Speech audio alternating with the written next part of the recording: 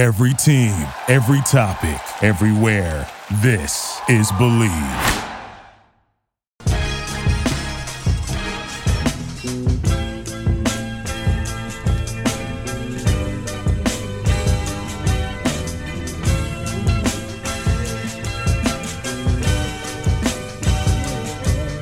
Hello, and welcome everybody to another episode of Pod Strickland. I'm your host, Shwin and Stacy, and this is episode 323. I'm joined, as always, by my co-host, Stacy. That is at StacyPatton89 on Twitter. Stacy, how are you doing on this Monday morning? Doing pretty well. Just had a bacon, egg, and cheese. So, good way to start the week. Nice, healthy breakfast of champions, as I like to call it. I'm on the new James Harden diet. So. the soon-to-come James Harden diet. He's been on that diet. Before we get started, I do have to make a few announcements. The first being that the Strickland has an Instagram. Check that out. That is at the Strick.land on Instagram. We're posting all kinds of new content on there. The Strickland also has a YouTube channel where you may be watching this podcast. If you are and you haven't done so already, please hit like and then subscribe to the channel. That would be a huge help to us. The Strickland also has merchandise, which you can find on our website at www.thestrick.land. You can find all kinds of shit on there. T-shirts, sweatshirts, hats, coffee mugs, even water bottles. You name it, we've got it. Again, check that out on our website. The Strickland also has a Patreon, which you can subscribe to. There are a number of different tiers. There is a $6 tier that gets you access to Pod Strickland, this podcast that I host every Friday with Prez. You also get access to the Strickland mailbag, hosted by Andrew Steele, a.k.a. Doug, a.k.a. the Doug Bag, that comes out every other week. You also get access to the Strickland Discord, where the conversation never stops. There are further tiers. There is a $9 tier that gets you access to Strickland Roll, my solo pod where I rant and rave about the Knicks even more. You also get access to wonderful premium articles by Matthew Miranda, one of the best in the business. There are further tiers. There's a $15 tier, $30 tier, $50 tier, and a $100 tier. Those come with a variety of additional benefits like listening in on pod recordings and merchandise discounts, and even potentially go-hosting a podcast alongside yours truly one day, whether you choose to subscribe or not. None of this would be possible without you, and none of this would be possible without BetOnline. BetOnline is your number one source for all your betting needs. Get the latest odds, lines, and match reports for baseball, boxing, golf, and more. BetOnline continues to be the fastest and easiest way to place your wagers, including live betting and your favorite casino and card games available to play right from your phone. Head to the website or use your mobile device to sign up today and get in on the action. Remember to use promo code BELIEVE, BLEAV, for your 50% welcome bonus on your first deposit. BetOnline, where the game starts. And we are going to talk about plenty of basketball today, but I guess we should start with the most current possible NBA news, which was James Harden in China saying that he would never play for an organization ran or associated or involving Daryl Morey ever again. I think this is like pretty funny, to be honest. And I hate doing this, but like I actually kind of agree with Harden. Like it seems pretty obvious to me that he was promised a contract and then Morey reneged on the contract after like he took a pay cut for him last summer. And so, you know, I know, yes, it's not legal to agree to that type of shit, but let's be real. Like it obviously happened. And yeah, I don't know. I guess I don't want to say I'm like sympathetic to Harden, but I do kind of agree with him if that is what happened. And I don't see any reason why Harden would have taken a pay cut last summer unless that was the agreed upon arrangement. And, you know, I kind of understand that. Yeah, but that's the thing, right? I think, I forget if it was Veston who tweeted this or someone was saying, you know, if there was actually a bold-faced lie, right, told to Harden, you know, that's something that maybe the Players Association gets involved with, right? Maybe it's not technically letter of the law illegal, but you know, negotiating in bad faith, like that's a road you probably don't want to go down. But if it's a situation where you know Harden wanted to stay in Philadelphia and he didn't feel like they made enough moves or whatever, or they didn't get enough help, that would be a little bit. So I guess like, what do you think? Like, what do you think actually went down? What do you mean? Like, what do you think that conversation was between Harden and, like, when he opted out? I think it was like, hey, take a little less money here this year we'll make sure that we give you the max next summer, or we will give you the max next summer, or whatever the conversation. I mean, that's more or less what I presume the conversation was, because James Harden's been pretty consistently about his money during his career. Morey he's extended him a few times in Houston before he even hit free agency. He did one of those renegotiate and extend deals with him. I don't know why that would change. He passed up on a 5-year extension with the Nets to kind of force their hand to trade him into Philly. He was eligible for a 5-year extension last summer, and he took obviously the 1+1 deal that he ended up opting into this year to kind of help them out and to create cap space or whatever space under the apron, or however the fuck you want to phrase it, to bring in PJ Tucker and fucking Daniel House. And yeah, I mean, that's what I think happened. I personally don't really feel like it's that ambiguous. I think it's stupid that there are people that are like, well, if that's what happened, I mean, that's what fucking happened. I just don't really see why that's something. So do you think Harden's performance maybe over the last year could have warranted a change, or do you think Morey just from the beginning had no intention of giving him a max? I think it changed. I think because of his various struggles throughout the year, I think it changed. I don't think it was like, oh, he was never planning on it. I think it changed. Because why would you want to? If he was playing really well, you'd just offer him the max. And for what it's worth, he put up 20 and 10 last year. So it's not like it's not like he played well with Embiid, and they got to the second round. They got to Game 7 against Boston, so it wasn't a disaster. But I mean, do you think then, like, if Morey can argue that I was assuming that he would play better, that we would do better when I made that commitment, do you think that that alleviates some of the blame from Morey? Does it alleviate the blame that like? I mean, you're saying, does it alleviate the blame that Harden played worse? And no, like, does that soften this idea that Morey lied to him, right? If Morey said, Morey can say, right, like, I wanted to give you a max last year.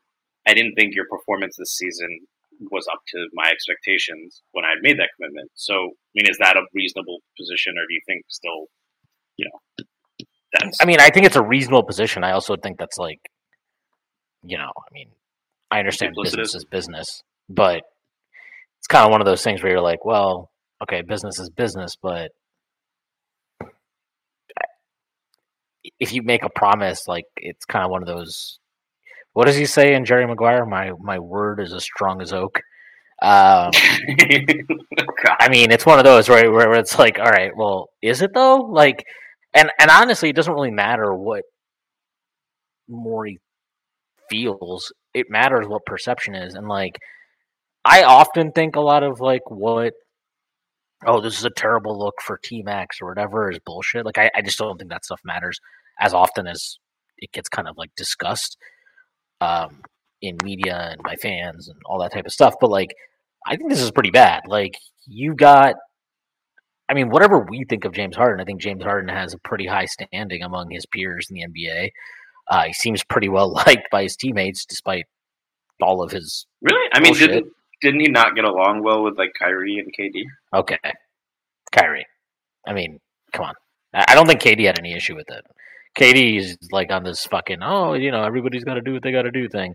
I don't think I could care less if he didn't get along with Kyrie. I mean, who gives a fuck? He didn't get along with Chris Paul because of play style stuff. But for the most part, I think most of his teammates and just people on the NBA are like, whatever their issues are with him, he's a fucking all-star player. He's an all-NBA player. He's been an MVP. And he's obviously somebody who has been tied to Morey throughout his career. They have had a very strong and lengthy partnership in Houston, and then obviously now in Philly. He took a pay cut to help Morey out, to bring in a couple of guys, and for him to say basically like Morey's a liar, and I'll not be like play for an organization he's involved with, or whatever the exact verbiage was, but basically calling him a liar twice. I mean, that says everything to me. I just don't think that's a great look for Morey. And quite honestly, if I'm ownership of Philly, I would be like, look, we might want to get rid of Harden anyway. That could be like a decision we feel like just has to happen. But I think it has to you have to really consider, like, is Daryl Morey the guy you want leading this franchise? Because again, like I generally feel like this stuff is stupid when we're like, oh my God, how can they ever bring in talent when nobody, like, I actually think this is kind of a problem. I mean, yeah, yeah. Here's the question, right? If they do trade Harden, and let's say Embiid asks out after a year or something, right? If you're going to do a rebuild, and you do the whole taking on bad contracts, Morey would seem then your priority is probably less on attracting talent. Morey, you would think would be, that is in his wheelhouse, right? Perhaps more than managing, this kind of a roster. So you would think that might be reason to keep him, right? A reason to keep Morey? Well, if Harden, if this whole thing blows up, right? Let's say Embiid demands out, then the Sixers are probably entering a rebuild, right? Mm-hmm. And that is, that's what Morey has been reasonably good at, right? Is, the whole taking on draft picks, they're taking on bad salary, getting draft picks. You would think that would be a reason to keep him, right? Or maybe he resigns because he's like, I'm not interested in this. Does he want to rebuild? I don't know if he wants to rebuild. And I don't know if, he hasn't rebuilt in like, I don't know, fucking a decade since plus they got now, Harden, right? Yes, that's what, 2012. Rockets, yeah. So it's 2012. Like, I don't know. I maybe he's still good at it. Maybe he wants to. I don't really think he wants to rebuild, and I don't really think I would necessarily trust him to rebuild. But I guess, I'd probably trust him to like deal Harden, and then that's about it. But like, I would probably be done with him after that point, because I also think the part that makes this tricky, though, is like, one, you're just not going to get good value for Harden. Like, you're just not. And he can sit there and play hardball if he wants, and that's cool. But like, Harden's an expiring contract. He's not getting more valuable. It's not going to happen. He's 35? Like, he's not getting more valuable over the course of the season. People know what James Harden is. People know that he wears out his welcome increasingly fast, it seems, wherever he goes. And they know, like, everything about Harden is stuff we know. His playoff ups and downs, let's call them, his willingness or his desire to go to gentlemen's establishments and all these type of things. Like, we all know exactly who and what James Harden is, and he's not going to get better. He's 35 years old. Like, he's very much on the downward trajectory of his career. So I don't think he's going to get value for him. And the bigger problem that is a trickle down of that is, like, how do you keep Joel Embiid healthy? I don't know. And Joel Embiid wants to win a championship. If he's not going to win a champion, or if he doesn't think he has a chance to win a championship, you don't have to trade him because he's got 2 years left in his contract, but it's one of those situations where it's like, well, how are you constructing a championship roster with the things at your disposal? I just don't know. I don't know. You're trading Harden for probably pennies on the dollar, and then what do you have to put talent around Embiid? And I guess Maxey, if you want to include Maxey as part of as a core piece, like, do you really have enough to do that? I don't think so. So, yeah, and I guess the question is, do you expect that Harden just isn't going to show up at this point? I know you don't know James Harden or anything, but it sounds pretty firm that he's he's telling the organization to choose between him and Morey at this point, or take a very poor deal.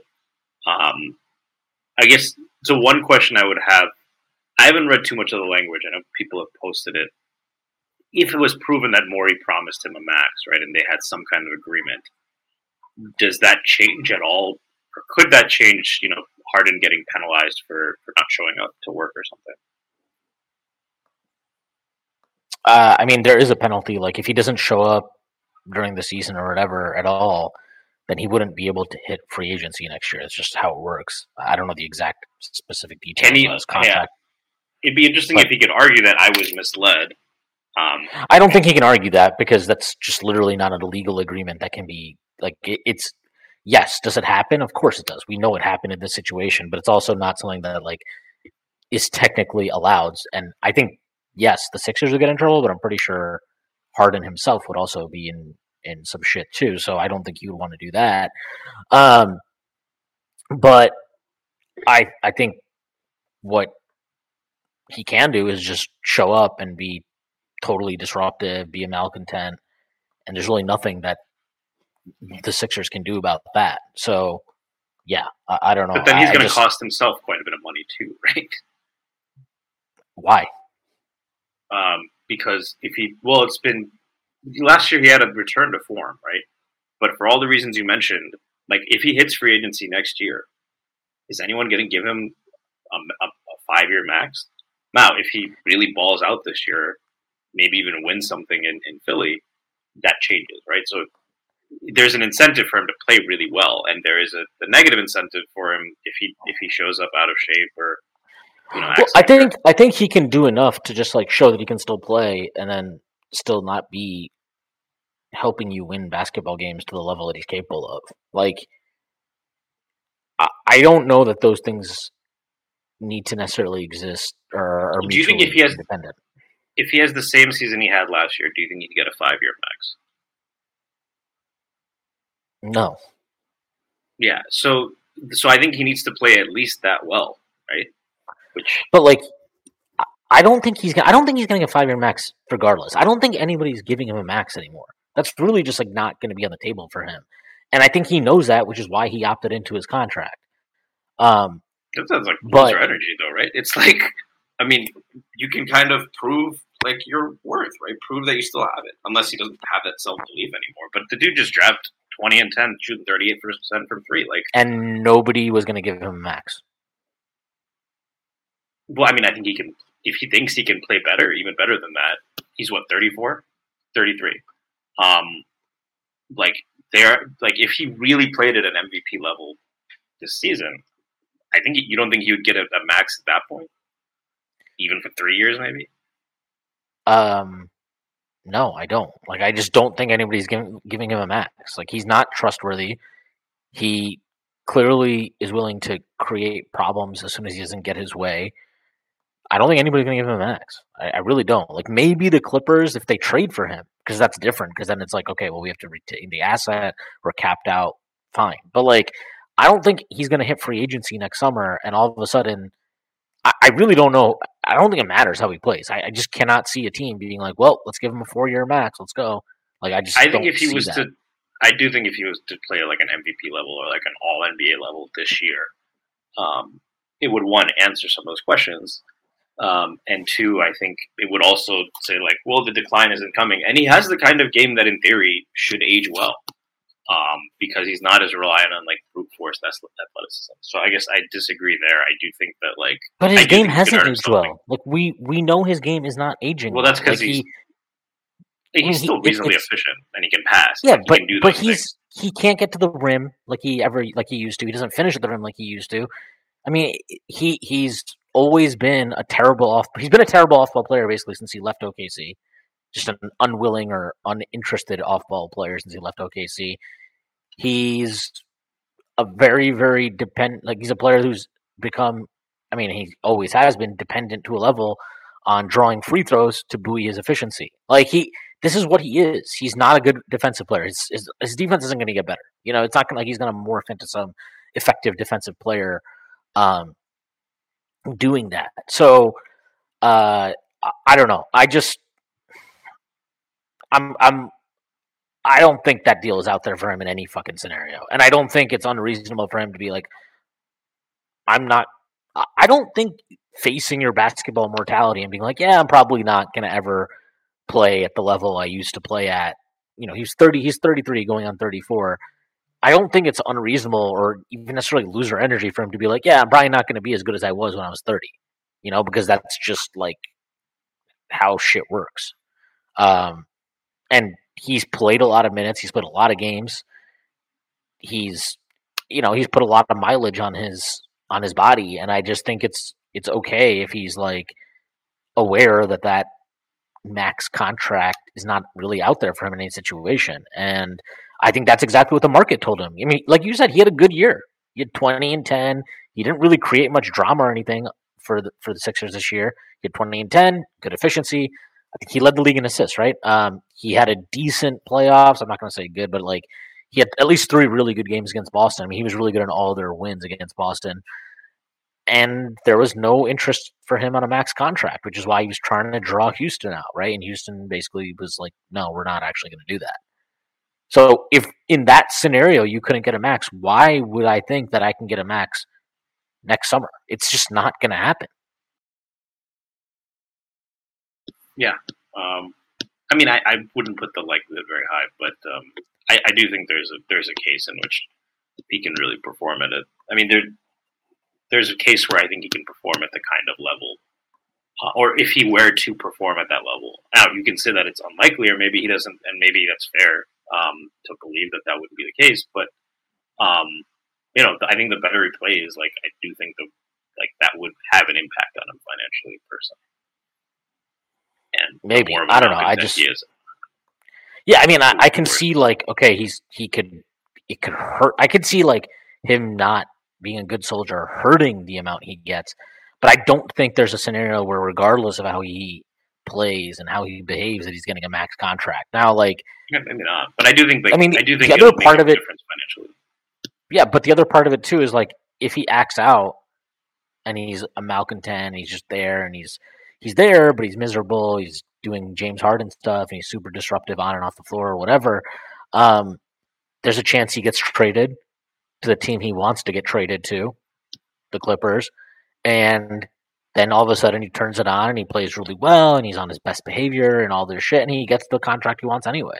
So like, I don't think it's a zero-sum game. I don't think it's like, oh, he either shows up and he plays ball and he's a good soldier and he's on his best behavior and then he'll get rewarded with a contract from whoever in the offseason, or he's a malcontent and he will get punished for his salary after finishing the year in the Sixers. Like, I think he could get traded and then earn the money that he wants back. Like, I just don't think it's as cut and dry as that, because I think there are a number of ways this can go. And the reality is the Embiid situation makes it even more difficult. Like, are you really going to sit there as Daryl Morey and be like, I'm going to just play chicken with Harden? And I mean, it doesn't really matter what they do at this point. They're going to have wasted another year of Embiid's prime.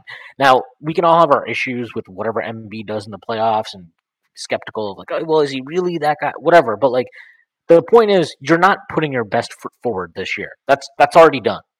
There's no chance this team, as far as I'm concerned, there's absolutely no chance that they contend for a championship this upcoming season, because you've already just poisoned the well. I just cannot see James Harden giving enough of a shit to even give you a chance. And like last year, they probably had the best chance they're going to have in a while, and they blew it. So I don't think they're going to have that chance again. I don't think they're going to have a chance in an East where, Giannis breaks his back in game 1 of the playoffs, and you play a Boston team that's super up and down, and maybe Boston will continue to be up and down. Like, I'm not super high on what Boston did this offseason, but like, things broke in a way that were pretty favorable for them, and they still couldn't capitalize. So I just don't really see how this situation is tenable for Morey. And he can pretend it is, and he can fucking want to sit at the poker table and stare James Harden down. But like, I would bet on Harden to win that showdown over Morey, given the other factors that Morey is dealing with. Because Harden doesn't need to give a shit about Joel Embiid's future. He doesn't need to care about proving himself to his employer. As far as like, the thing we have to remember is Daryl Morey is also looking for a new contract. He's got 1 more year after this upcoming season. Like, he needs to earn an extension as well. So just playing this out and playing poker with him. You think he'll try to play one-on-one with Harden for his heart? Yes. But like, I don't know. I think that it's a lot easier to do this with Ben Simmons in a situation where Ben himself had very much lost the PR battle already and had very limited leverage in that sense. And I think this is a totally different ball game to that. Yeah, that's fair. We will see how it plays out Do you think this has any impact on the Knicks? I mean, you'd have to think the Knicks look better in the division and in the conference, right? I mean, I personally just, I maybe I'm wrong. Like, we'll see. Sometimes these situations don't end up hurting on the floor as much as you might think, but sometimes we see teams that just like, we saw this in Minnesota, right? When Jimmy Butler clearly wanted out and he did basically everything he could to get out of there. They started that year, I think, like 8-11 or something like that. They were not, but they had been a 50-win team the year before. They were 8-11. Obviously, the vibes are terrible. They end up trading Jimmy for pennies on the dollar. But like, it can derail seasons, and sometimes it doesn't need to. But I think it definitely opens up the door. And quite honestly, like, I think there was a scenario where even if Harden was a happy camper and he came back, that the Knicks could be as good or better than Philly in the regular season, anyways. This upcoming season. So like. Yeah, I mean, I think it definitely helps the Knicks out. I think it helps out the Knicks. I think it helps out Cleveland. I mean, it makes life easier for Boston, for Philly. It potentially helps out Miami. Like, I mean, Miami's got a lot of shit that they're dealing with too, like unknown stuff. As far as they obviously they've not traded for Damian Lillard yet, so we'll see if that gets done. But like, they were the 7 seed, right? Like.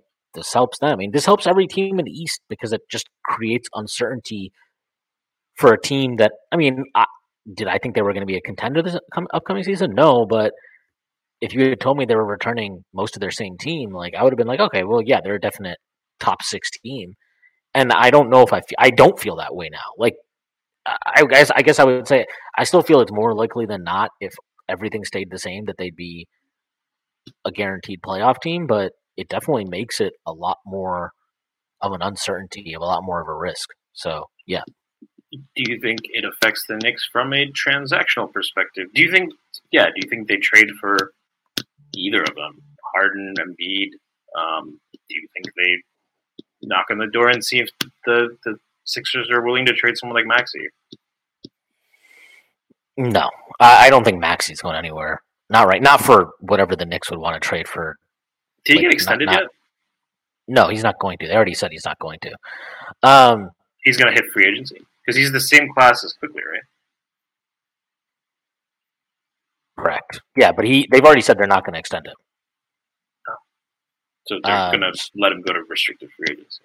Yeah, and I don't think that matters. I don't think they're going to trade Embiid this year anyway, so I don't really think that matters. And I don't think the Knicks will trade for Harden at a price that Morey would do. Like, I just don't.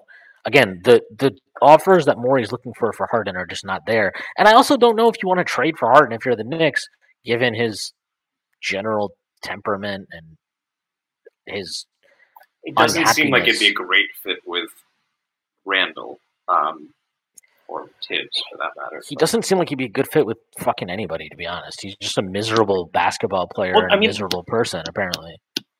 I mean, I think there's the guys in the Knicks locker room. I mean, if you look at the vibes, and then even Randall, right? I mean, we see some of this stuff on the court, but Randall seems to be really well liked, right? I don't think he's really ever had an issue with a teammate. Maybe that kind of, if you're in the situation where they're top 2 or 3 seed, and that's a move that puts you over the top. And at the trade deadline, like, things have gone south in Philly. I could see them, if it's just like a first or something, and one unprotected first, and then like, I don't think they'd trade any of the young guys, but if you can get him for like pennies on the dollar, which might end up making sense for Philly, I guess I could see that. Yeah, I don't know. I'm just not really, because I will say secondary shot creation next to Brunson is a problem in the playoffs right now still.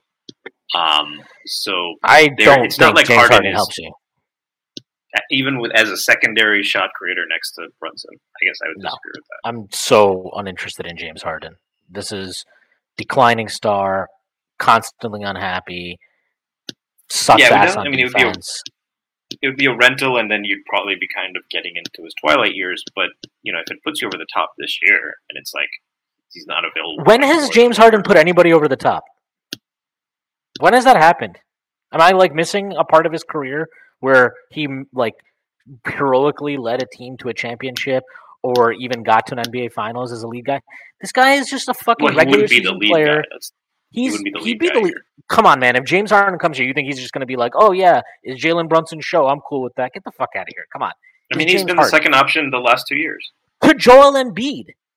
That's not the same thing. Well, you just different. said yourself he's declining, though. And if he believes himself that he's declining, which you were making that case before, I don't know why a potential All-NBA player in Brunson wouldn't take the lead.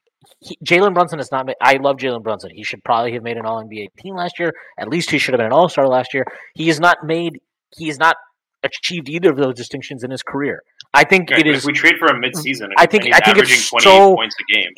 I think it's so naive. It is so naive to think that James Harden is going to come to the Knicks and be like, "Oh, I'm cool playing off of Jalen Brunson and Julius Randle." Like, I would imagine the team would have done their homework, but that's a fair concern to have for sure. It's just they can do their homework. Who do you think is the better player right now, though? We can agree on Matt, Brunson, right? Harden is just not.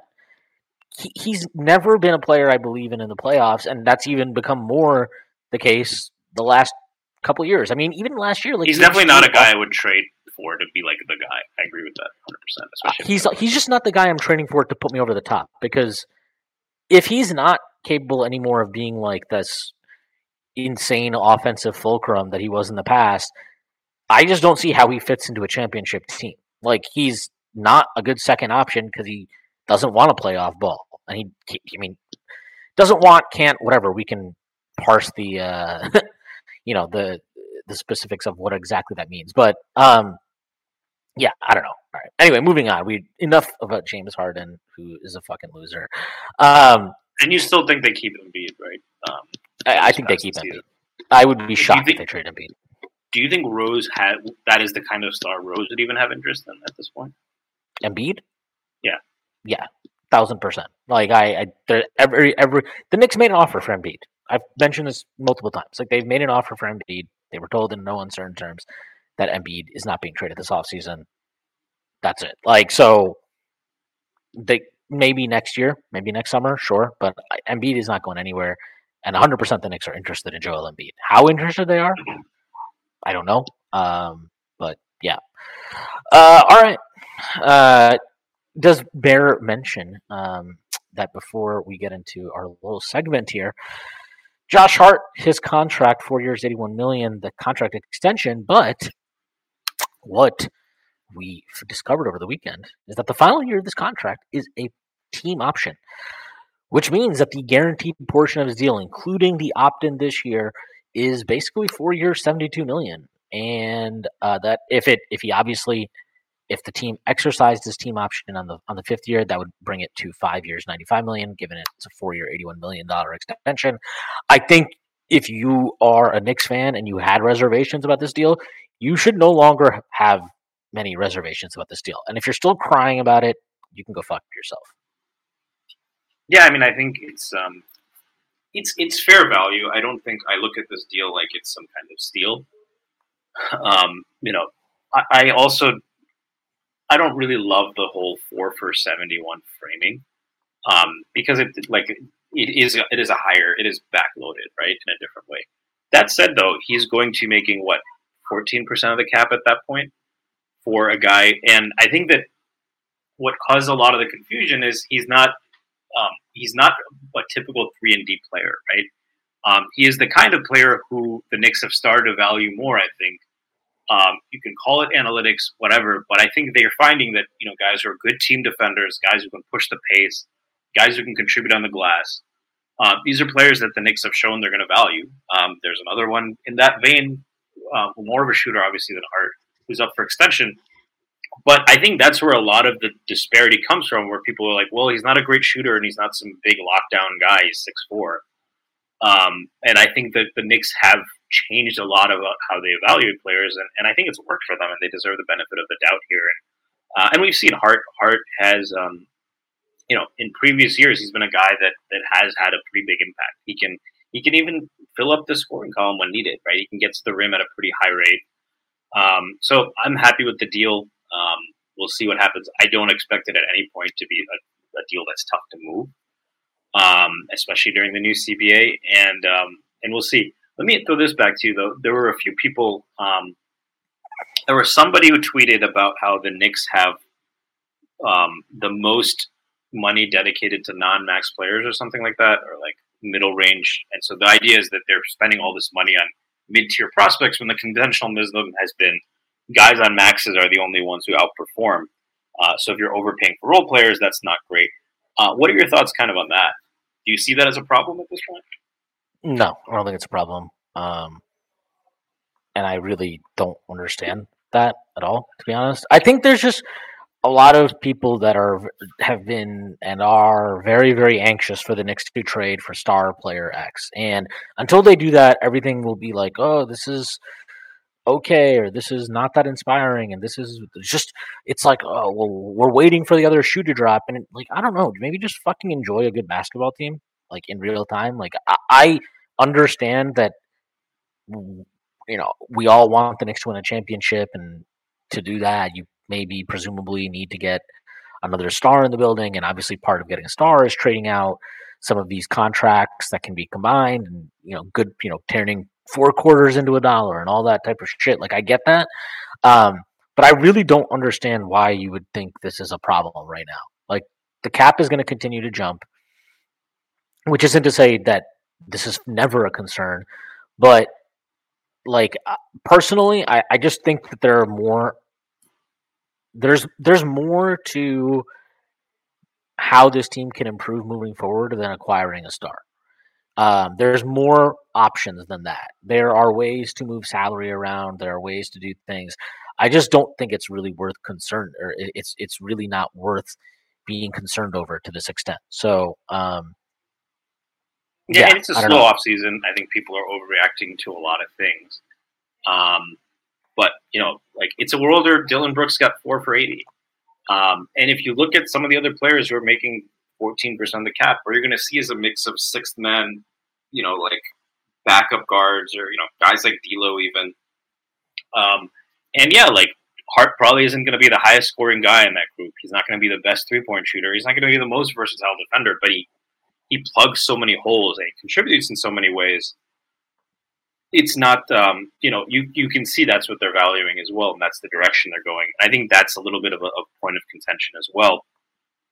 What bearing do you think it has on the Quickly extension? None. Why would it have any bearing? This is the other thing. I feel like, again, people are just always trying to find, like, oh, what is this? Was like when we signed Dante DiVincenzo this offseason. Oh, does this mean Quickly he's going? What is the next? Holy shit! Like, are they playing 5e chess? Like, maybe they just signed Dante because he's a good player, and maybe they just extended Hart because he's a good player, and maybe they're probably going to extend Quickly because he's a good player. Like, I don't. It doesn't. You had mentioned before. You had mentioned before. You would assume that Quickly wants more than Hart. He's going to. So does that raise that number? No, the number is 472 that he's locked into for the next 4 years. Even if you want to use just the extension number, which is 358. Quickly's going to get more than that. He's going to get more than $20 million. He's going to get at least $20 million a year. He'll probably get a little bit more than that. Like, he's going to be above this, so it doesn't affect that at all. And he was always going to be above $20 million to me. So I don't think it affects that at all. I think people are just desperate to get angry about something. I saw a lot of people like, oh my God, this means they're not extending Quickly, which makes no fucking sense because he's quite literally extension eligible until the season starts, more or less. And also, like, last year, they extended RJ in September, October, right?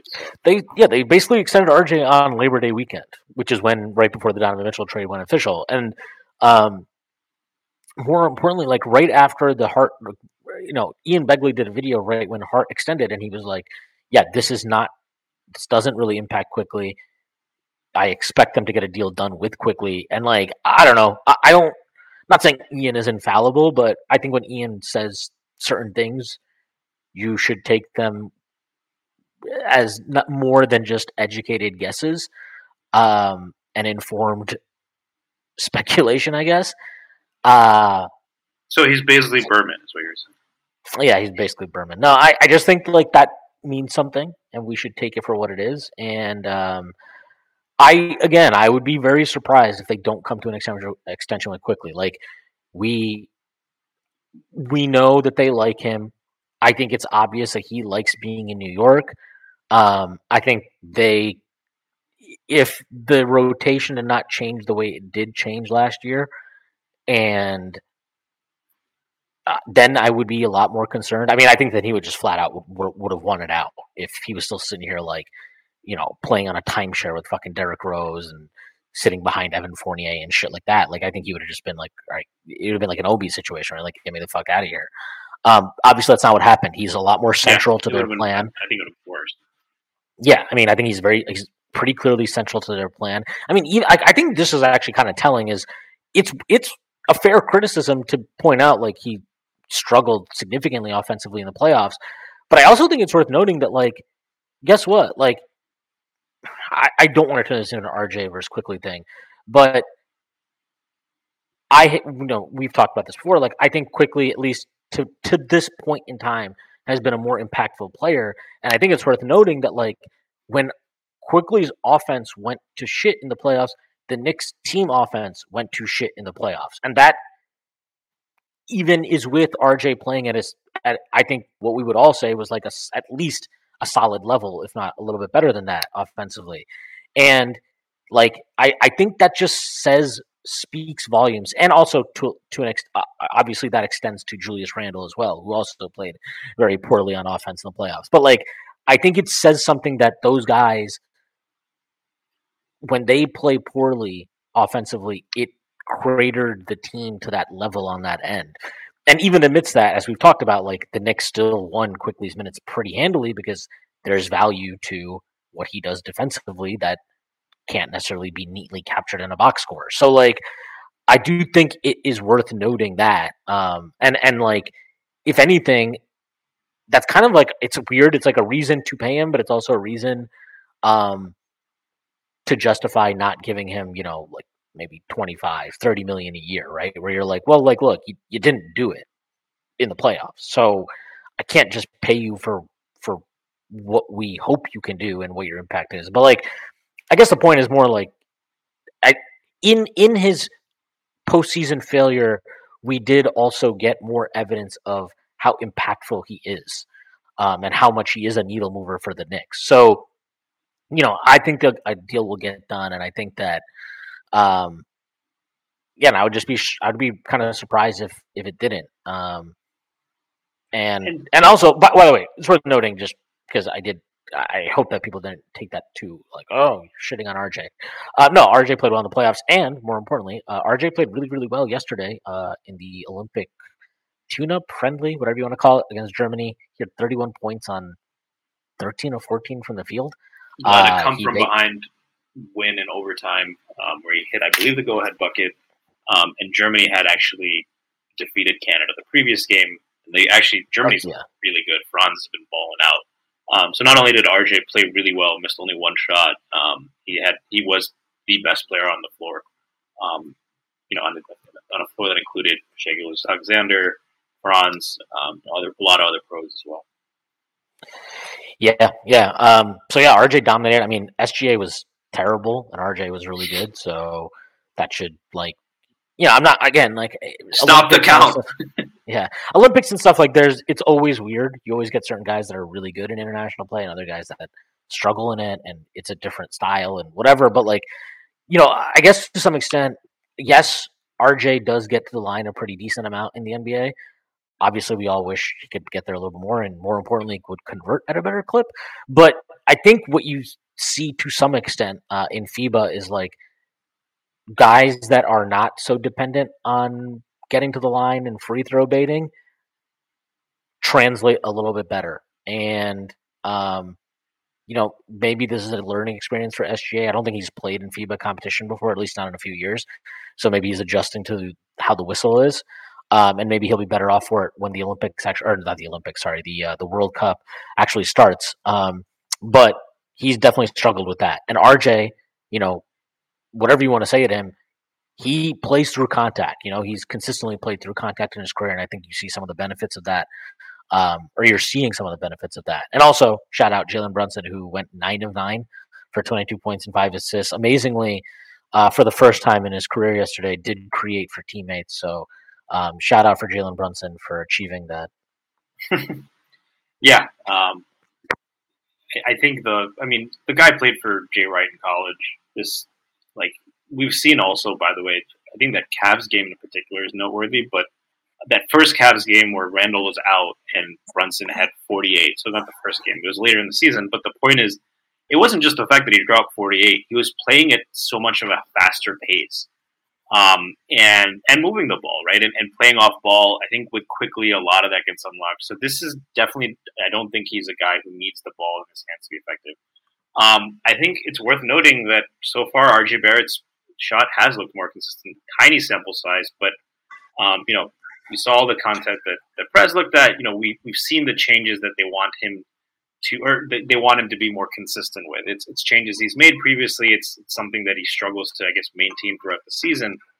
But a league average 3-point shot for RJ is a game changer. You can see how much more efficient he is on his drives when he is willing to pass out of them. It doesn't just help those drives, but it also, when defenses have to respect the pass, it opens up your lanes a little bit more, right?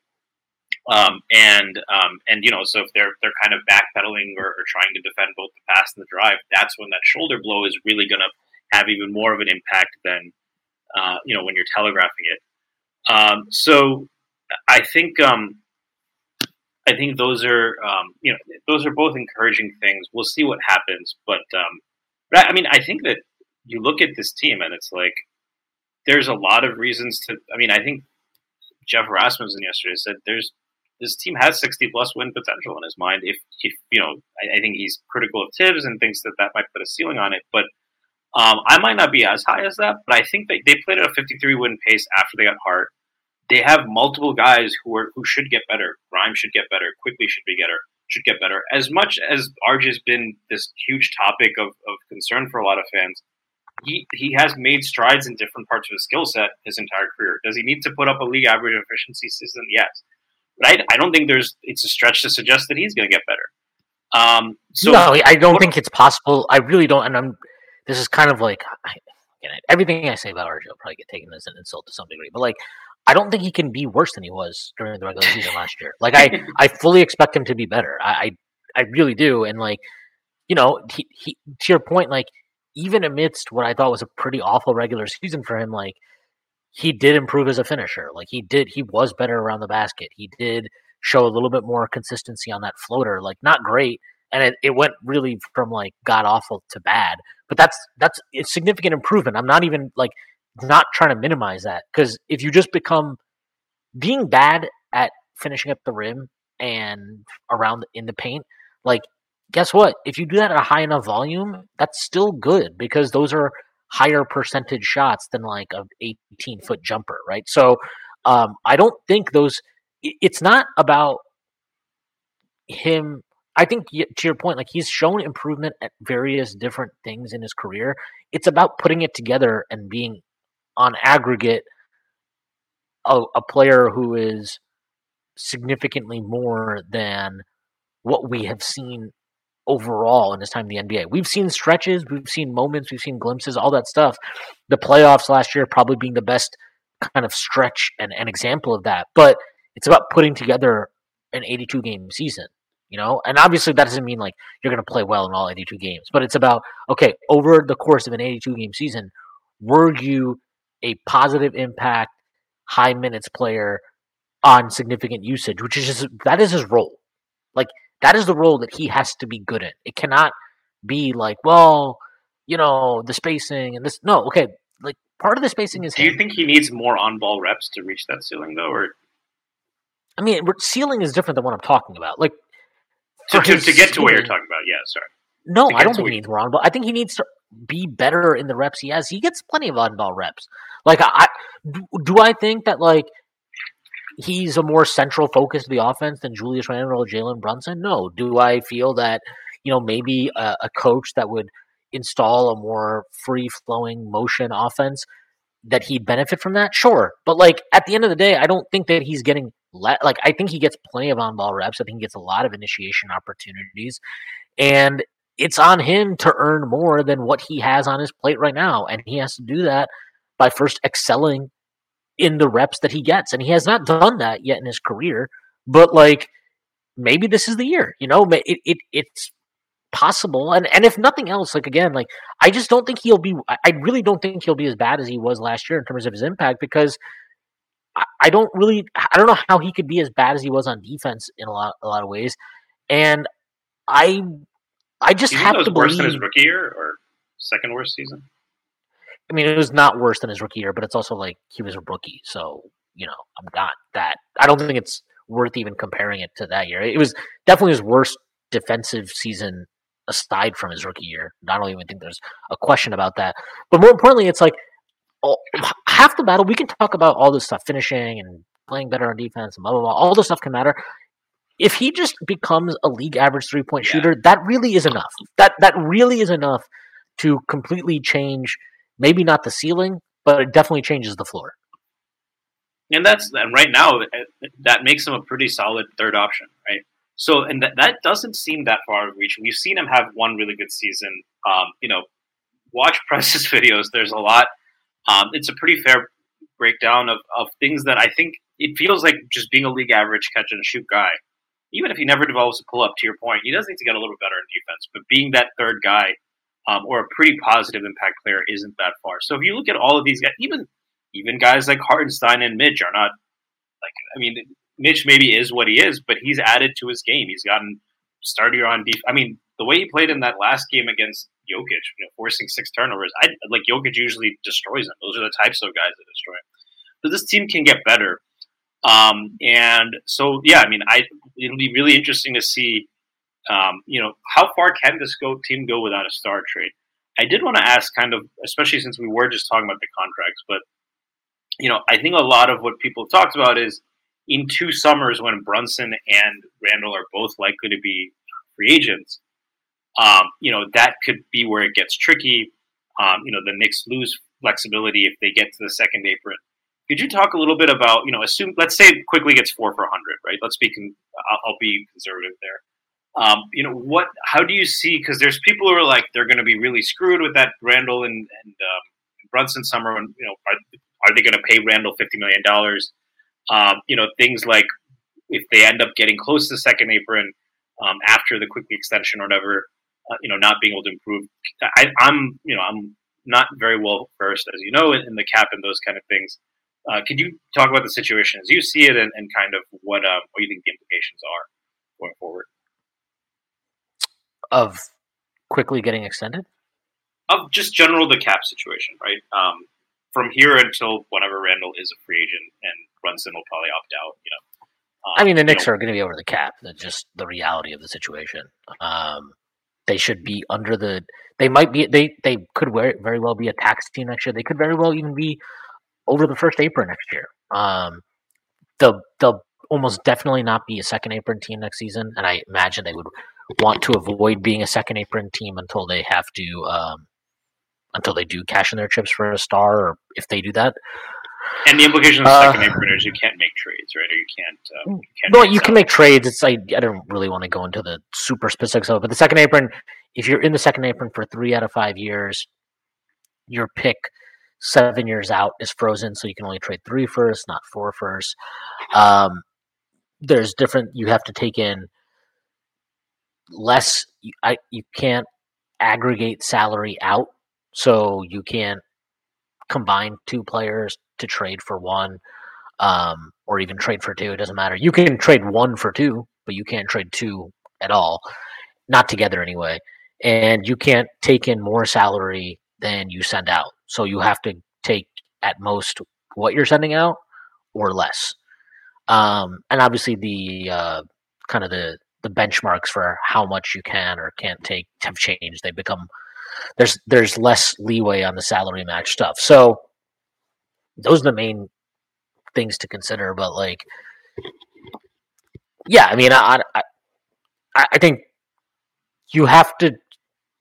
I don't think you can prioritize trade flexibility over being actually just retaining good talent. You have to retain good talent and then work from there. I don't think you can let guys go or trade guys because you're like, well, we want to increase our trade flexibility. That's just stupid. The Knicks are But to be clear, they're not, even with a quickly extension, they wouldn't be close to that kind of situation anyway, right? Yeah, it depends, right? So you have the quickly extension, then they could have 2 firsts next year, depending on how things work out. And, Isaiah Hartenstein's a free agent. Are you going to bring him back? You have a Quentin Grimes extension. Obviously, that wouldn't kick in next year, but it would kick in the year after that. So that's something you have to think about also. None of this is to say like this is impossible to manage, but it is stuff that you have to consciously be aware of. And so, look, if they bring back Hartenstein and they extend quickly and you bring in 2 first-round picks potentially, you're almost definitely going to be in the first apron. There's no way to really avoid that at that point. But if there isn't a star trade out there to make, then isn't that just what you have to do? I don't know. I think it's fine to be cognizant of the tax. I also think we have to stop acting like going into the tax is, it's not a hard cap. I mean, it is a hard cap, but it's not like we can't treat going into the tax as this thing that you cannot do. Guess what? James Dolan hasn't paid a fucking cent of tax money since the 2014-15 season. He has not paid luxury tax since then because the Knicks and have the first sucked. apron doesn't really reduce your trade flexibility at all, right? No, the first apron does. Actually, in some ways, the first apron is more restrictive in terms of your trade flexibility. So, it almost behooves you to go to the second apron at that point. The only advantage you do get is if you're a tax, you can spend the full MLE basically. I really don't want to get into the specifics of the CBA. I'll save that for Jeremy Cohen to do at some point in time. But the first apron is restrictive in its own way. The second apron is restrictive in its own way. In some ways, the first apron could be perceived as more restrictive when it comes to trades. But either way, I don't think the Knicks can be in the business of letting talent go out the door unless you have a way to replace it. So for example, Hartenstein, if you don't think Hartenstein is worth going over the first apron for, let's say, okay, that's fine, but you need to have a plan for replacing a guy who I think is at least, he's one of the best, if not the best, backup center in the NBA. So you have to have a plan to replace that because he's been a very impactful player for the Knicks. So those are the things you have to weigh and consider. But don't value trade flexibility over retaining good talent. And there's always ways to get around it, right? If you need to shave money, okay, I'm sure you can find a team that would just take give us a first round pick for Emmanuel quickly. Okay, I'm sure that there is a team that will do that. I think there's always ways to shave money off your books if you need to. So I wouldn't worry about that too much. And then kind of with Randall, what do you I mean, if he's up for extension in 2 years and is going to want $50 million, do you think that's a sign they are going to trade him at some point? I have no idea. Maybe if he plays well in the playoffs or something this year, then that changes your calculus. I don't think they can know for sure, but I think they will know for sure after this year, one or the other. And also, I'd be who's going to give Julius Randle $50 million? I just don't. I don't see it. I think he is Chelsea Clinton. Yeah, right. But I do think he is. To me, he's very different than Brunson. I really don't know that there's another team in the NBA that would show the patience and loyalty the Knicks have showed him the last couple of years, and I don't know if a team would be comfortable throwing $50 million at him. So I kind of think, I'm not to say this is a discount, but could you get him at 4 years, $40 million or something like that? Is that worth it? I don't know. Those are things you have to really... 160, you mean, right? Yeah, right. So, I don't know, but I don't see a team being oh man, we'll just fucking pay up to get Julius. He's very different from Brunson to me. All right, let's go into what we're going to do today. What we're going to do today is we are going to be ranking the 5 best and the 5 worst moves of the Leon Rose era. So I guess we'll start from. So it's when we're talking about the best moves, we have to start from the worst of the best moves going to the best of the best moves. And when we're doing the worst moves, we have to start with the best of the worst moves all the way to the worst of the worst moves. But we're going to go 5-1. So let's start with what do you think was the fifth best move of the Leon Rose era, Stacy? Actually, why don't we do this? Why don't you just tell me your top five in order of the five best. I'll tell you my top five, then we can talk from there. Okay. Number one is Jalen Brunson. Signing him to that is just right now the biggest deal in the NBA. Everyone said Leon Rose needs to bring a star here. Did that. So number one is Jalen Brunson. Number two, I'm still going to say is drafting Emmanuel Quickly, 6th Man of the Year candidate, one of the most impactful players. Number three, I'm going to say is drafting Quentin Grimes, very impactful player again. Number four, I am going to say is I'm going to say just because of the cost and how much it mattered for getting the Knicks their first playoff appearance, I will say Derrick Rose. And then number five, I would say Randall's current contract looks really good. So I'm going to actually say Randall's the current contract. All right. So I have a similar list. I did combine some things. So my first one was, again, I also had the signing Brunson. I also included Hartenstein here because I think those moves are kind of tied together because they did clear the cap space for both of them. So signing Brunson and Hartenstein was my number one. For number two, I put drafting Quickly and Grimes. I know that that's a little bit different, but I still think that they are somewhat tied together. I think the idea is more like finding extreme value like in drafts where you don't often do that. Number three, I actually put this. I don't know how exactly it was, but betting on Randall heading into the 2022-23 season. I think they deserve a lot of credit for that because that's something I killed them for last summer, was not trading Randall, and they held to their guns, and they got rewarded for it, obviously, in a major way. He was an all-NBA player this past season, and deservedly so. Number four, I put extending Mitchell Robinson. I think that extension looks fantastic. It was a gamble at the time. I don't think anybody can deny that in terms of, even I know you were a bigger Mitchell Robinson believer than I was heading into last offseason, but like he had a serious foot injury in 2020, 2021. Last year he was a lot more up and down while still showing you like there is a level he can get to that's very, very impactful. And then this past season I think was, very clearly his best season as a pro. He dominated an opening round series against Jared Allen, a player that, let's be honest, a lot of people felt was a superior center to Mitchell Robinson. And he thoroughly dominated that matchup and really that series. And then number five, I put trading for Josh Hart. I think those were the five biggest moves. If you wanted to just say, like, if you made me pick, right, I would say, like, drop down trading for Hart and put drafting Grimes at, like, 4 and drop down extending Mitch to 5. But, like, I feel okay combining those things. I kind of think they are tied together. And yeah, if I had combined some of the draft stuff, I would have had Mitch up there. I think the Hart trade, I'm probably a little bit lower than. I think it was more fair value than like some kind of a great steal. I'm curious. You didn't have the Derrick Rose trade, even though that cost virtually nothing.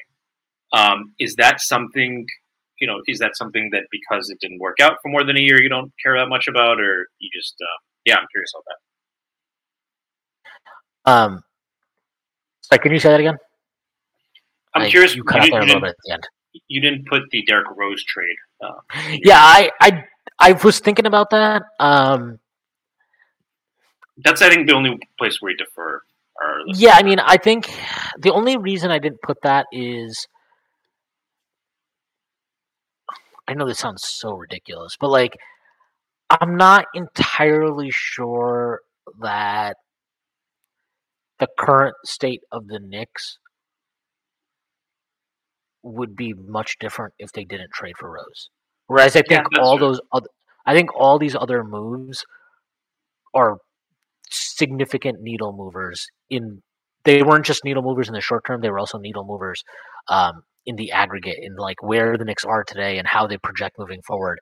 Whereas Derrick Rose is more of like a, hey, get this guy because we want another point guard and it'll help our bench and let's also make Tibbs happy type of thing. It's a little bit different to me than the rest of these. Like, I mean, I have to say, I think the one that maybe, and honestly, this might deserve to be a little bit higher because of how much criticism they got for it, not just from me, from a lot of people, was like just bringing Randall back for this past season. I think they deserve a ton of credit for it because, like, it's easy to forget now after the past season we had how awful Randall was in 2021 or in 2021, 2021 and 2022. Like, he was terrible that season. And he wasn't just bad on the court. He was just a miserable teammate, a miserable leader, an awful leader, if we're being truthful about it. And they bet on, we think getting Jalen Brunson will make life easier for him. We think, we saw the worst of him last year, but we believe that he has the capacity to bounce back. Obviously, he talked about, getting some of the, doing some mental health stuff that helped him out this past season. And, is he perfect? No, he's obviously not. And we still have to see him do it in the playoffs. But, if at a very basic level, if you, if they traded him today, they'd be trading him at much higher value than what they would have been moving him for last summer, which was, they probably were looking at attaching assets, right? So I think they deserve a ton of credit, really, for betting on that. And I guess it is tied to what I called their worst move, but we'll get to that when we talk about their worst moves. Yeah, and I think in general with you talked about this with the Mitch contract too. I think they've had a good sense of how this landscape was going to shake out in terms of cap and being ahead of that. I think they've played that change a lot better than a lot of these other GMs. That Randall contract, the fact that he played well this year certainly helps. But even then, it's never been this disaster of a deal, just because of all of these things that are happening with the cap going up and everything. So I think in general they've navigated. They had the foresight to realize that the Mitch deal was going to age well, right? So I think they deserve a lot of credit for that for sure. What would you say? I guess what would you say if you had to just say like those 5 best moves? Would you call them high impact? Compared to are those when's the last time a front office had 5 moves of that caliber on this Knicks team? It's not been since. You could argue Grunwald, who I actually think did a good job in terms of some of the players and he targeted, but I think sucked at getting value in transactions. He lost the margins in every move he made. He gave up a couple of seconds for Felton. He gave up a couple of seconds for Camby. He always gave up value where you probably didn't need to, or where a better GM wouldn't have. And he gave Felton a 4th-year player option. He gave Novak a 4th-year player option. It's in the moment, those were not trades that you were not super worried about them. But obviously, as we found out down the line, they were kind of big deals. And so, and then the other part of it is as good as I think Grunwald was in terms of constructing an immediate winning roster in 2012-13, that team had no shelf life, right? They had no longevity. They were done after that season, and he had to try to replace all these dudes on a shoestring budget. And guess what? You couldn't recreate the same magic, right? Beno Udrih wasn't Jason Kidd before Jason Kidd stopped making any shots. He, Meta World Peace was not what the Knicks anticipated. Andrea Bargnani was Andrea Bargnani. It was really, really hard to recreate that, and we saw that. And and then obviously before that you have to go back to Checkets and Grunfeld, and it's at that point, what the fuck. So the Knicks, this front office, I think they've done a really good job. If I were to grade them, I would say B+. Have they nailed everything? No, we're going to talk about the worst moves they've made, and I think they deserve criticism too. But on aggregate, and this is something where there's a contingent of Knicks fans who have been vocal about this is a low ceiling. It's low ceiling. Why don't we have a star? What is the point of bringing back this team? It's capped and it's upside and blah, blah, blah. And I kind of understand that. But to me, like, I'll put it this way. Do I think the Knicks front office believes that this roster is currently constructed as a championship contender? No. But do I think that this front office believes that the young players that are currently on the roster are actually good and are actually capable of helping teams win basketball games and are therefore comfortable more aggressively chasing after players who can help win basketball games and are operating like a win now team? Yes.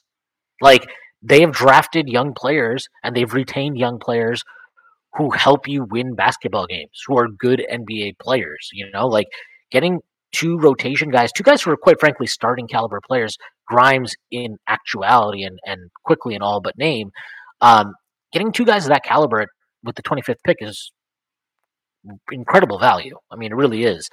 And I think they were able to immediately recognize, no, not only are these guys good picks at that spot, but these are players who we can slot into the rotation and help us win basketball games, which I think has, in some ways, not entirely, but in some ways, has shaped how aggressive they've been about going after players who can help them win now.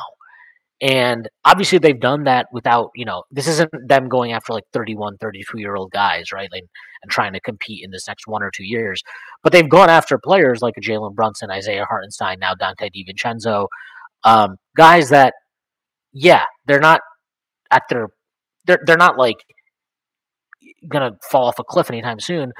But they are players who you are targeting to improve your basketball team today as much as they can be pieces of it in the next 2 or 3 years. So, I think this front office deserves a lot of credit for building a foundation that is sustainable, that has built-in upside in terms of, we talked about RJ earlier in the pod, quickly, Grimes, even Mitchell Robinson to an extent, I think has upside. I think you can look at guys like Isaiah Hartenstein and Jalen Brunson and even Dante DiVincenzo. Hartenstein's what, 24, 25?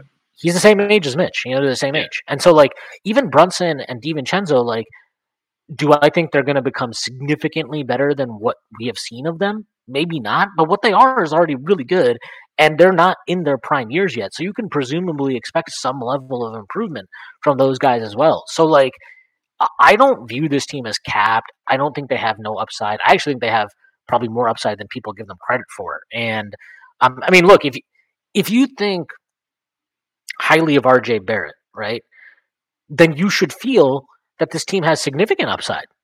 Because if you believe RJ Barrett, then, like, I think you should feel that last season on the whole was not an accurate picture of what he is and what he can be. And if you do come to that conclusion, then you have to believe that this team has significant upside.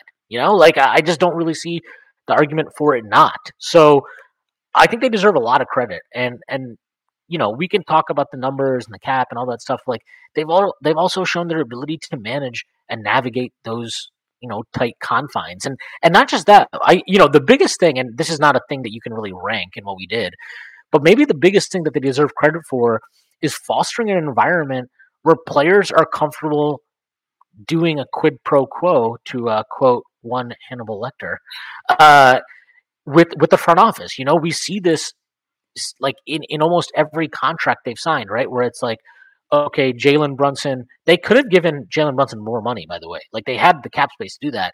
He's willing to take a little bit less than that.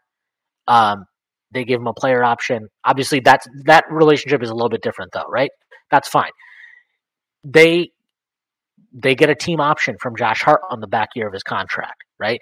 They get Dante DiVincenzo to take a couple mil less on his overall deal, which helps them duck the cap. Which helps them duck the tax this year. We saw them, yes, you can say they extended Julius for the most money possible at the soonest date possible, but in a lot of ways, he did them a solid by not playing it out into free agency, where he would have been eligible for a 5-year, $200 million contract. Instead, he signs a 4-year, $117. And that's, baking in incentives. It was more like a 4-year, $106 million contract. Like, they get a little bit of a concession there. And I just think when you see all this stuff on even the RJ one, right? Like people were talking about RJ Barrett as he's going to want a max. He's going to demand a max. He deserves a max. Whatever. They get him for a $107 million extension, which, like, look, however you feel about RJ Barrett as a player, that very clearly at the time was not well below what a lot of people thought that number was going to come in at. And they got him to do a 4-year extension, not a 5-year extension, right? Obviously, a 5-year would have been a full max at that time. There was no if you extended him, whatever. But the point is, like, they did get him on I don't want to say cut price deal, but a deal well below what a lot of people were projecting. So, and I think what is even more telling about this is, like,